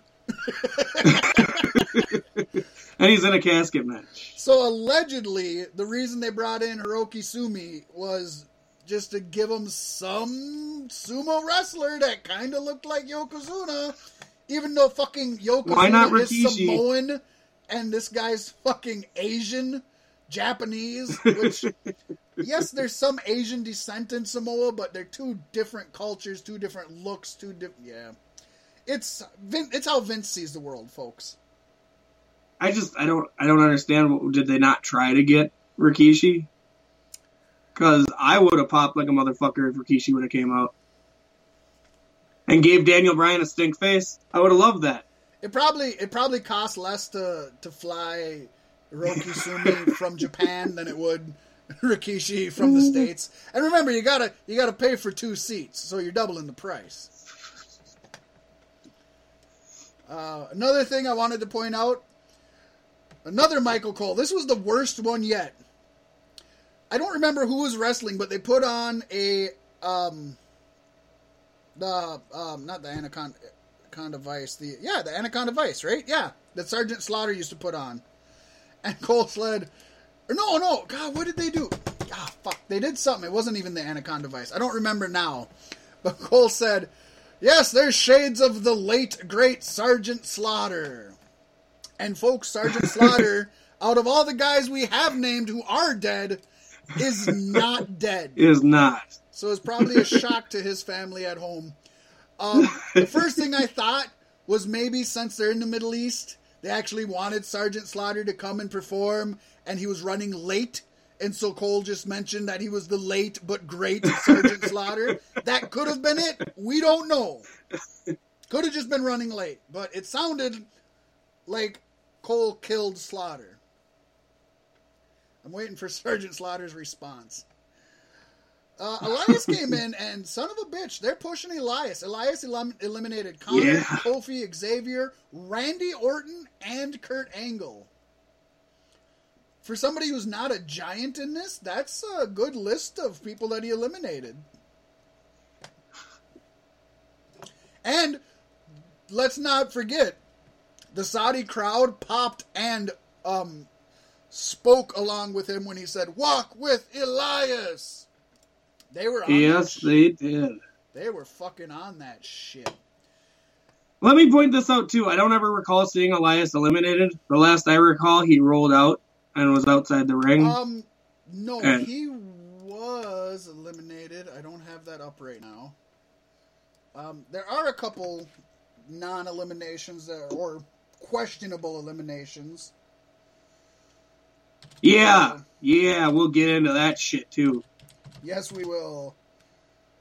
What did I do? Oh, here we go. I'll go with that. While ending. Then Rey Mysterio came in, and Byron Saxton and Michael Cole were way too surprised to see Rey Mysterio, which we had all been told was going to be there. But thankfully, we have Corey Graves, who called them out, he saying, was very announced. You should have read the promotional material. Like, they were really selling this as a big fucking return or surprise when he was just literally fucking already announced for it. Like, it wasn't a surprise. It was cool. I'm not going to say it wasn't cool, but it was not a surprise. What else did we have? Oh, Roddy Strong came in, and this is what Paystee was referencing earlier about how Finn Balor didn't have the most busted up, welted up body. Roddy Strong came in and chopped and slapped the ever-loving shit out of Bryan's chest to where that motherfucker, he was internally bleeding. Now, I'm not saying that his guts were bleeding. I'm saying he was bruised and battered so bad that it was spreading those welts through were his whole pulled chest. up. Yeah. And his under the arm, towards the end when he lifted his arm up, I don't know what happened under his arm, but something bad happened under his arm, too. Roddy tickled him for a half hour. Yeah, right? So, way to go, Roddy, for being strong. Talk about strong style, being strong and laying it in. And Daniel Bryan, this was while he was there for over an hour, or at least over a half hour, and just took that shit. Holy fuck. It was wild. I want to know what he did to piss off Roddy. That's what I want to know. Right? What kind of receipt was that? Right. Elias, Bobby Lashley. That was when. More likely, of course, Daniel Bryan told him to do it, because if he's not going to win it, he's going to show battle scars for the fucking match. Oh, I'm sure. Yeah. Daniel Bryan's he wants to make every match memorable going forward. If I can't do damage to my head, you're going to slap the fuck out of my chest. Which, by the way, he was not cleared to wrestle then fucking this week right. because of his body. So there you go. I don't know if I believe the infection storyline, but Paystee Elias was one of those that was eliminated by Bobby Lashley. He was legitimately eliminated, I'm pretty sure. Oh, okay. But I want to point out, you're looking this up, he was in there for 34 minutes and 4 seconds, eliminating 5 people. For somebody who's an mid-card guy at this moment, that's pretty impressive. Yeah, no, I totally thought, I watched him roll out. I guess I just didn't see him come back in and get eliminated. That happened. And I thought for sure he was going to do the classic wait until the last guy thinks he wins and then come in and throw him out. Because that would be great for Elias. When Lashley came in, a lot of people rolled out because I thought I went to the kitchen. I was cooking food for my family. And I walked into the kitchen, walked back, and Brian was gone. And a whole bunch of people were gone. And I was like, holy shit. It's like, damn it, there goes my guy. Well, then he ended up coming back later on only to get eliminated again. But a lot of people rolled out at that point. Next, we had Titus's Fantastic Voyage. You have anything more to say about that, Paystee, or did we cover it?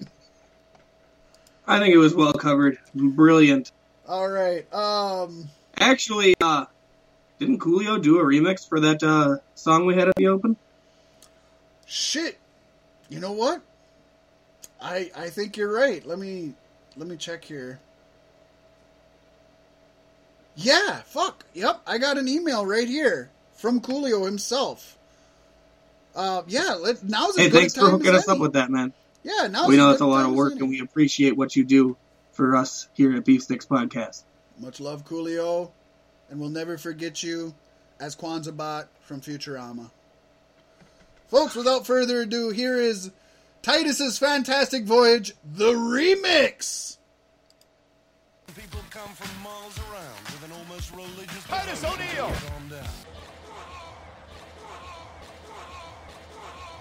Slide, but that's the path. I got something brand new for that ass. 1, 2, 3, 4, get Titus O'Neil. Gonna get up to get down. Gonna get up to get down. 1, 2, 3, 4, get Titus O'Neil. on the floor. Gonna get up to get down. Gonna get up to get down.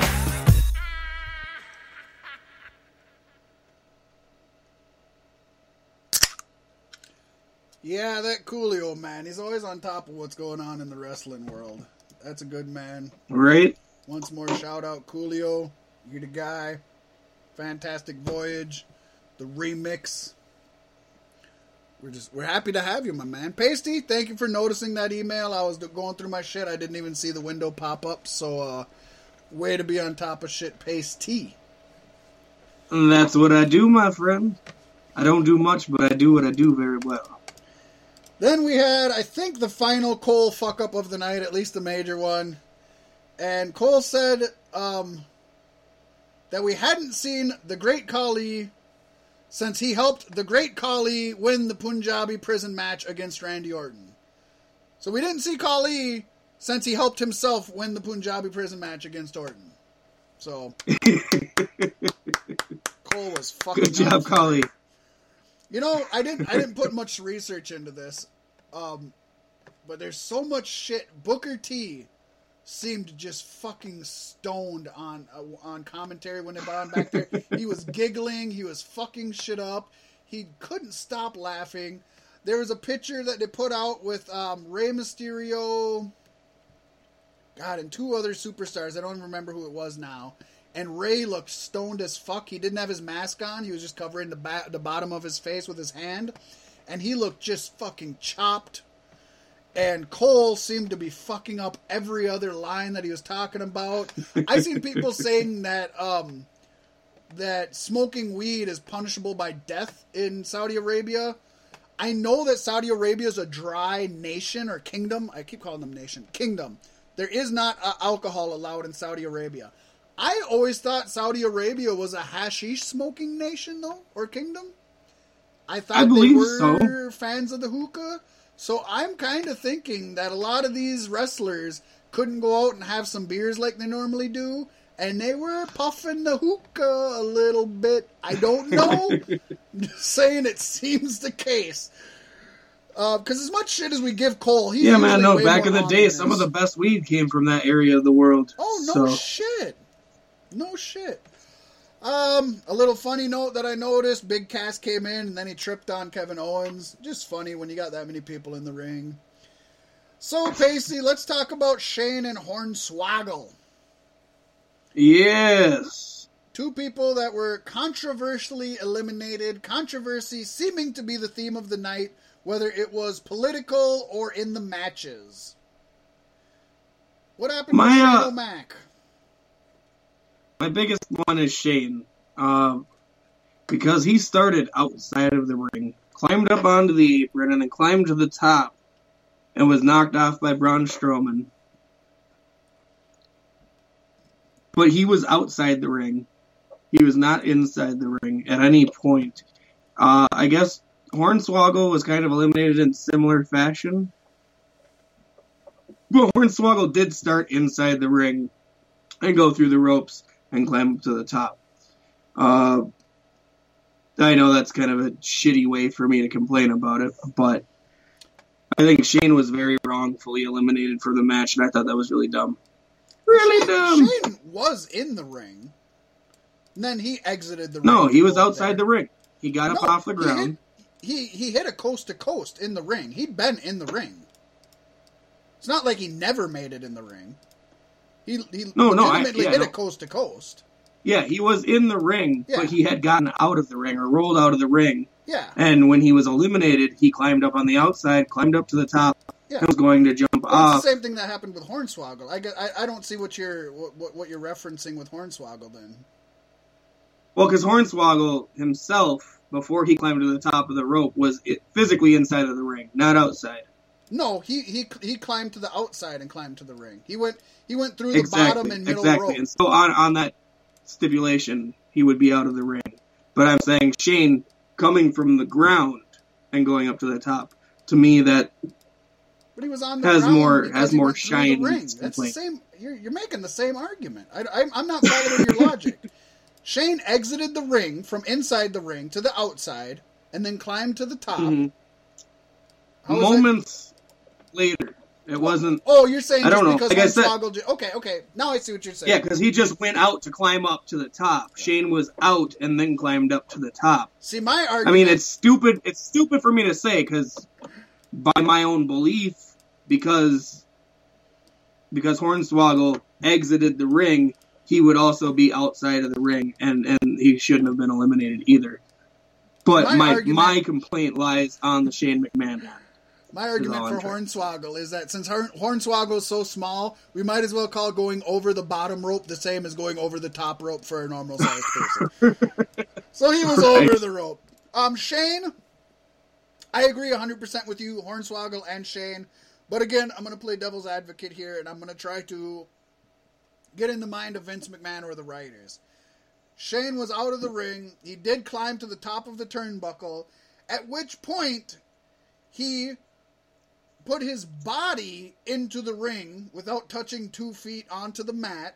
From inside the ring, Braun Strowman grabbed him and threw him, which would have been over the top ropes, onto the ground.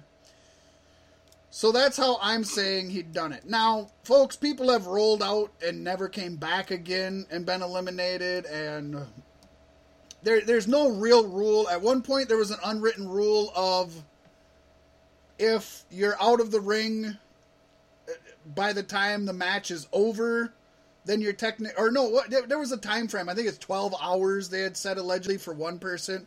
Let's not forget, was it Kurt Hawkins or Heath Slater? Wasn't Heath Slater one of them that got attacked before he was ever even able to get to the ring? Am I right about that, Pasty? Right? Yeah. Again, no, Hawkins. It was Hawkins. Okay. Hawkins got attacked. Yeah, because he wasn't going to get into the ring, and then Braun chased him down. As I mentioned before, Macho Man jumped out of the ring, jumped back in. We've had people never even come out who were scheduled to come out. They just make up their own rules for what they want, and it's got to be hard to remember what's going on. I mean, on Monday Night Raw this last week, Sheamus tagged himself in, hit a move, and then rolled to the outside and had to be reminded by Cesaro that he was legal. When you got multiple people and you're doing a ton of shit, it's easy to kind of forget or not follow the rules, I guess. I've always wanted them to come up, and WWE will never come up with rules written in stone, but I've always wanted the rule where if you don't enter the ring within 20 minutes, which is like if you go Lucha Libre in Mexico, you don't get and in Japan, you don't get a 10 count, you get a 20 count. A 10 count isn't a lot of time, but it doesn't seem fair that people can roll out of the ring and just hang out there and recuperate and not get eliminated. So I've always thought they should just have a standard. If you're out of the ring for 20 seconds, you're out.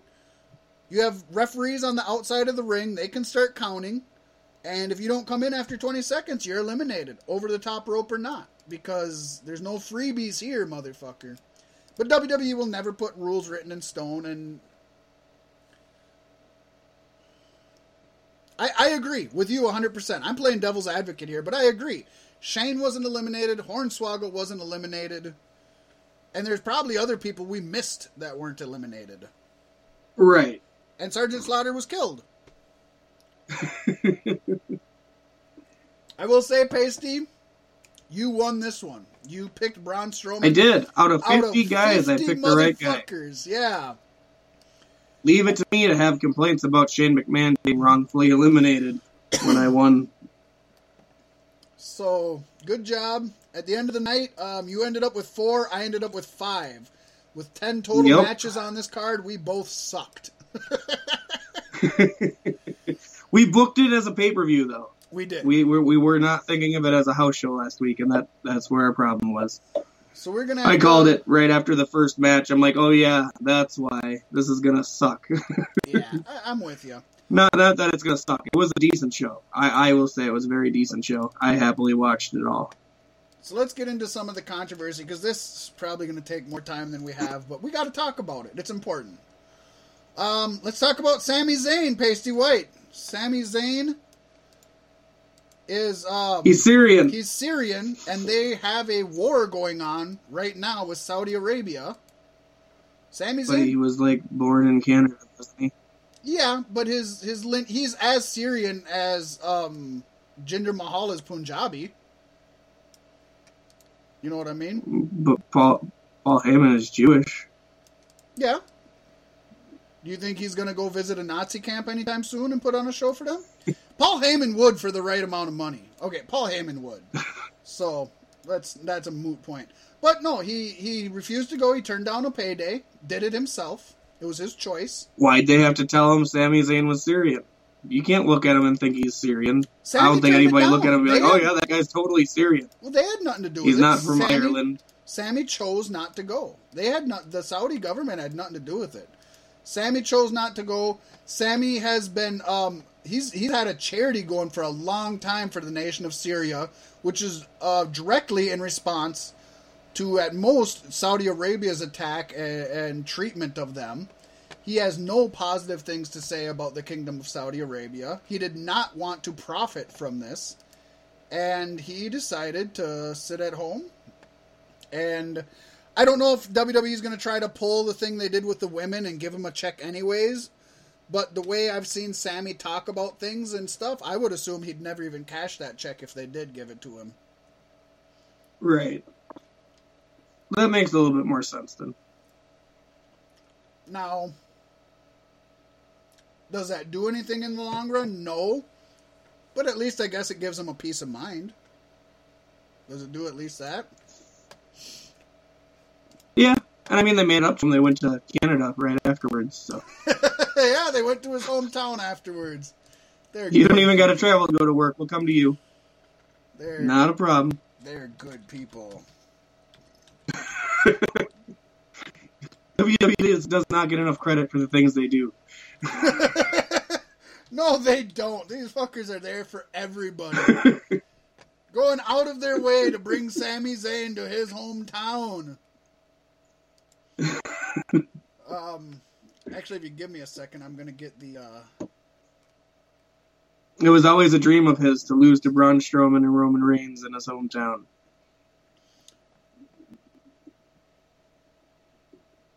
Yeah. Yeah. That's all he's ever wanted to do. That's why he got into wrestling, honestly. Now let's talk about... Did they lose? I kind of toned out at the end of the episode, to be honest. Yeah, they lost. Remember, Braun Strowman got booed for beating them because he was teaming with Roman Reigns? Oh, yep. Yeah. Yep. So let's talk about... Let's get into the numbers here. We don't know that these numbers are legit.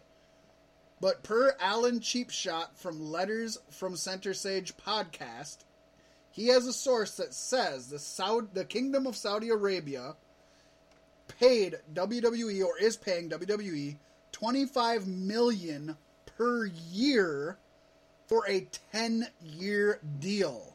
That comes out to $250 million total. Pasty White, $25 million for this one Royal Rumble is way more fucking money than they make off of WrestleMania. Right. Yeah, it's crazy. It's insane. And I wonder, like, is this going to be a Greatest Royal Rumble every year? Are they going to do random... I don't know. I hope it's special events. We can't do 50-man Rumbles every fucking year. Especially when this is now the 5th... Next year it'll be 60. This is the 5th Battle Royal we've had in 3 months. Like, major Battle Royal. We had 2 Rumbles, we had 2 WrestleMania Battle Royals, and now we had this. Battle Royals are not the most entertaining fucking matches. No. But... this wasn't bad, though. I mean... Let's put it this way, Pasty. If they're making more money on this than WrestleMania, and we're going to get into all of the controversy. As a business, is their job to take the money and build their product? Or as a public entity, as they like to push for reasons why they don't do so many other things, are they obligated to stand up against this kingdom of oppressors? I don't know that there's a right answer. I'm not asking for a correct answer. Just some opinions between you and I. Oh, man. They threw away their morals. They tossed the women's revolution aside to make this money happen for money's sake. It's a total Vince move. Classic Vince. Oh, yeah. I don't know. They can't be... It seems like they're having their cake and eating it too. Yes, you can't be all hoity-toity about everything and try to... God damn. The words for this. The women's revolution, the anti-bullying, all these movements, Balor Club for everyone, for that matter. Which he didn't wear. They push this Connor's cure, and then money comes around, and they got to get that money. It secures our future. Have one or the other, man. I mean, people will accept you for it. But if you're going to be about the money, and don't be about all these morals and values, and give us a more mature product if you want the money. I don't have anything to add. You basically have just said kind of my thoughts right there, actually. It's not wrong for them to take the money, but they need to change their approach going forward then. Yeah? It's stupid. You said the phrase right We'll there. put it point is- blank that way. It is Yeah. stupid. They Almost got as their stupid cake. as the fact that Pasty White did not give a nod out to our sponsors this week yet. Oh, no. So we'll sneak this in right here. Right amid the controversy. Do you need a controversial symbol posted to the bumper of your car? Or your laptop? Or your face? I mean, wherever you want to stick them. That is your business. As long as you get them from Monster Wear Clothing. My homie, Corey Matthews, will hook you up with high quality, low cost products, handcrafted to perfection. Quick turnaround times, low rates, low shipping fees on all your vinyl decal needs. Anything you want, he'll do it up. Dude's got skill. And these products are top fucking notch. As a testimonial, my homie Strata got a batch. About 14 months ago, I slapped a golden Strategy logo on the window of my car. The thing is still in pristine condition going through Minnesota's harsh climates. Fan-fucking-tastic. Woo-woo! And they also do t-shirts and hand-painted hockey masks, if that's your thing. You know, Halloween's coming up. It's right around the corner. Blink and you'll miss it. Don't miss out on the high-quality merchandise from Monster Wear Clothing. Proud sponsors of Cloud Style Broadcasting. Hey, you want to support the show and give us some of your money? Check us out on Patreon. Patreon.com/CloudStyle. Took out a word for you to make it even easier. You can sign up for as low as $1, $3, or $5 a month and make donations to your will. If you enjoy the show, help us to continue to bring you top-notch content. The show only gets better as we see support. And if you don't got the money and you want to support us another way, give us some feedback. Find us on Facebook, facebook.com/BSticksPodcast. We're also on Twitter at BSticksCSB. And you can find us on GoFundMe. So if you want to fund me and my friend and our future endeavors in this audio entertainment podcasting universe, give a little. A little bit goes a long way, and we can put it all towards better equipment and bring you better shows. We can get guests. You want some wrestlers on the show? You want us to start doing interviews? Help us out. Help us help you have the best content possible.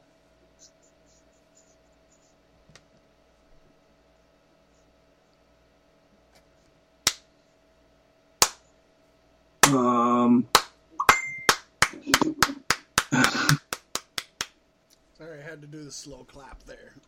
Perfect, beautiful. All right. I'm sorry, folks. I thought Fat Mac was going to be right back. What? Turns out not so much. What do you mean? I don't I'm right know here. what the hell is. Are you not hearing me?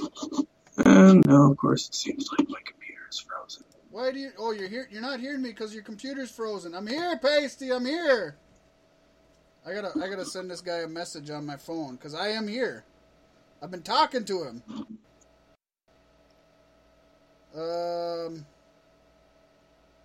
I am here. What the fuck? I hear you. Well, this is the the technical difficulties that we were talking about here, folks. Sorry about that. Didn't mean for that to happen. But I'm still here. I'm still with you. I'm still holding down the fort. And if we can't get Pasty White back, then I will just keep running it down. I have a feeling you can hear him also, because I can too, but I don't know. We'll see. I know that there's been issues earlier through the day, so maybe those issues are catching up. I don't know. But I am still here for you, with you, and not going anywhere. Not going anywhere. Paystee, do you hear us? You don't hear us? I don't hear you. He doesn't hear us.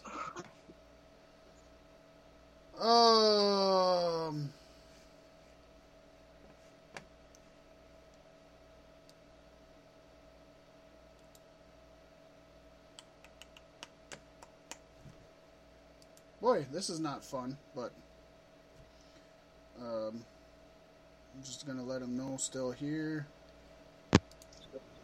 I'm here. You back on, buddy? Yes, I am back. Yes, awesome. We could hear you the whole time, man. We were with you. We were holding on to hope. I couldn't hear you at all. You told me to give my thoughts and views on things, and then you were gone. I'm like, wow, he really left me hanging.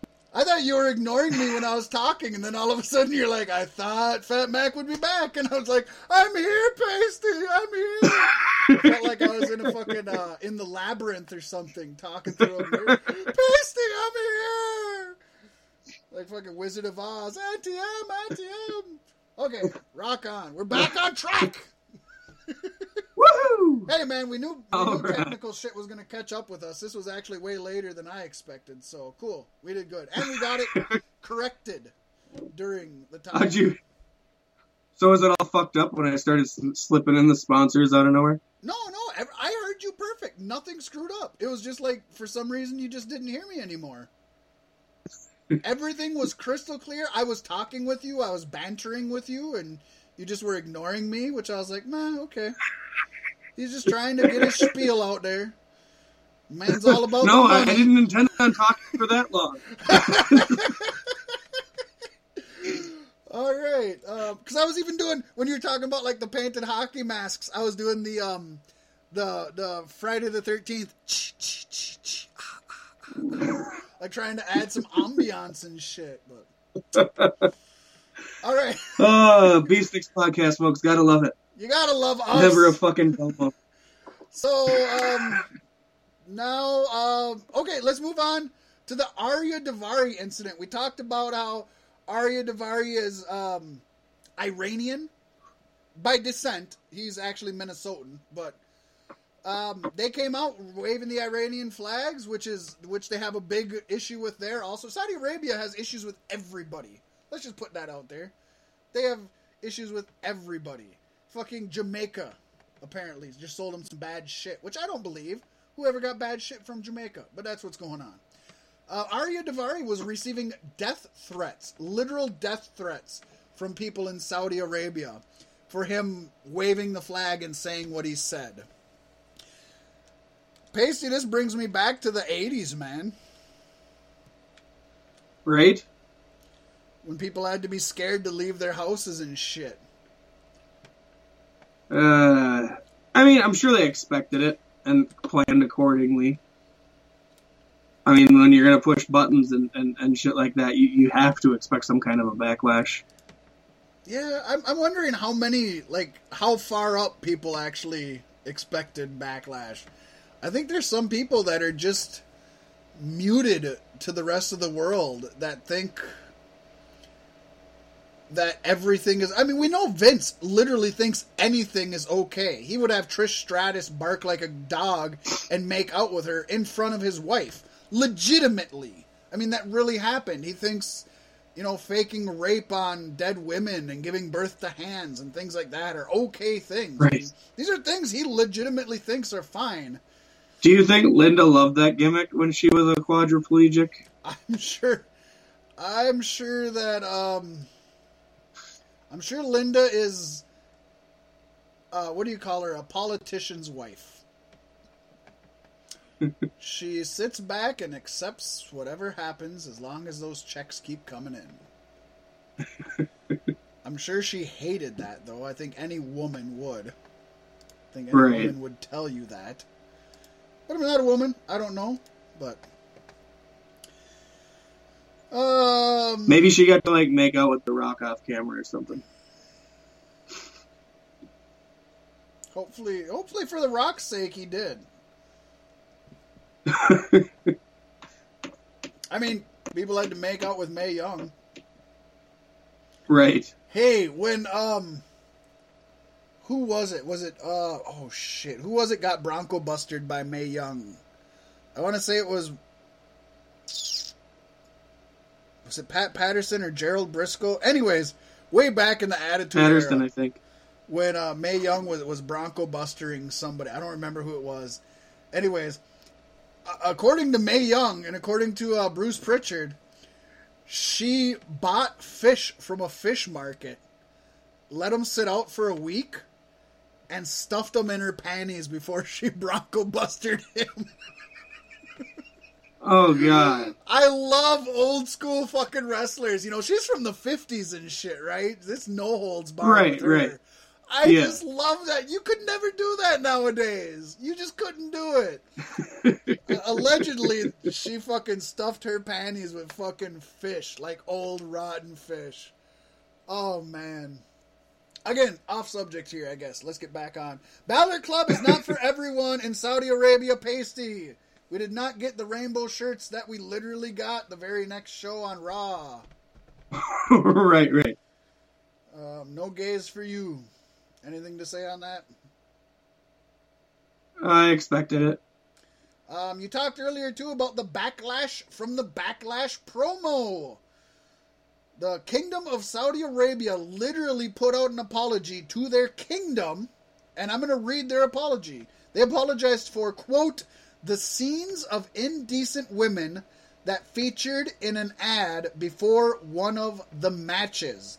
They also stated, do not fear, we will never allow women to participate in sports. That's from the same guy that they gave like a 15-minute video to while they were sucking his dick talking about how progressive he was. And Paystee, do you remember the biggest thing that they were promoting for why he was so progressive for women? Did anything stand out to you? I'm putting you on the spot here, but I want to know how much you paid attention to those spots where they were sucking his dick. I didn't pay attention that much. They went out there and they're talking about how great this guy is, the leader and all that, and they're like, it's changing so much.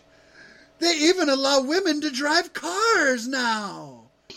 It's like, holy shit. Number one, welcome to the fucking 1920s. That's my first thought. Right. My second thought is, if there's any fucking right that we should probably withhold from women, it's probably fucking driving. If we could legitimately say there's one thing they are bad at, it's fucking driving. So, if you're going to be progressive with voting. Be progressive with them being in your army, with them having freedoms, with them being unwed single mothers, with them showing their face. Be progressive with all sorts of shit. Just keep them off the fucking road. Especially if they can't show their face. You don't got full range of vision in a burqa. Yeah, you do. It don't cover their eyes. It doesn't cover their eyes, but you gotta think you'd get some. Like, you wear a mask. Well, if you roll the window down, it's going to flap over and get in your eyes. And yeah, it's all sorts of crazy shit. No, I literally laughed out loud, very loud, when they were like, it's such a progressive nation. We can now drive cars. I was like, oh my God. Do you know who's seen this and was like, yep, we're going to keep that in. My favorite part was when they were like, we know that entertainment is one of the 3 pillars of society. Like, holy shit. Welcome to civilization. Right? I know. I fucking loved that. Especially since if there's only 3 pillars of society, entertainment is important, but it's probably not. If you only get 3, I mean, there's probably like love. Then there's probably taking care of people or health or you know, stuff like that. And then there's probably, I don't know, prosperity or respect or, you know. Then there's got to be, you got to put children, education, fucking all sorts of shit probably goes above entertainment if you only get 3 pillars. If you only allow me 3 things in my life, man, entertainment might be there, but I'm definitely going to toggle it with some other shit. It just before had me I rolling put it because, in like, stone. the way they said it sounds like 5 years ago you'd go there and there would be no entertainment. Like they weren't allowed to entertain. Yeah, like they weren't allowed to have fun. They're Baron Corbin. I don't like fun. Oh gosh. So that was just fucking great and amazing. Where am I at? Okay, we kind of touched on this. This is less controversial than the other shit. I'll pass over the major titles having non-finishes. You want to talk about that or no? It's We a already house show. did. Shut up, and it makes sense. Yeah. Right. So let's talk about the fact that we both thought Roman Reigns was going to win, but Brock won. Brock could possibly surpass CM Punk's 434-day title reign, Paystee.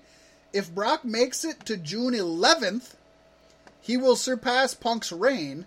And keep in mind, he's not on the BackLash pay-per-view, and the next pay-per-view is Money in the Bank, which is June 17th. Well, then he's going to do it. Why not? So maybe you were right. The CM Punk chance set Vince off. Yeah, maybe. You know, with Braun winning this Rumble, Braun now erased Alberto Del Rio from the annals of WWE as being the record setter for the largest Rumble ever won. Alberto Del Rio won the only 40-man Rumble, so he was always going to be in history as the largest Rumble winner. They got rid of that with Braun Strowman. They seem to like to erase the people they like to forget. Erase them or change them. Yep. They changed Warrior. The Warrior that they promote is not the Warrior that lived.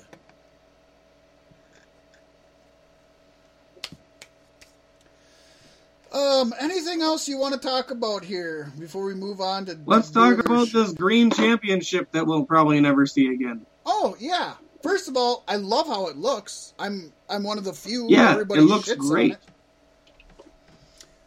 I don't mind the color, being as it's kind of a gimmick title anyways, and I like seeing a color other than fucking red and blue in a WWE thing.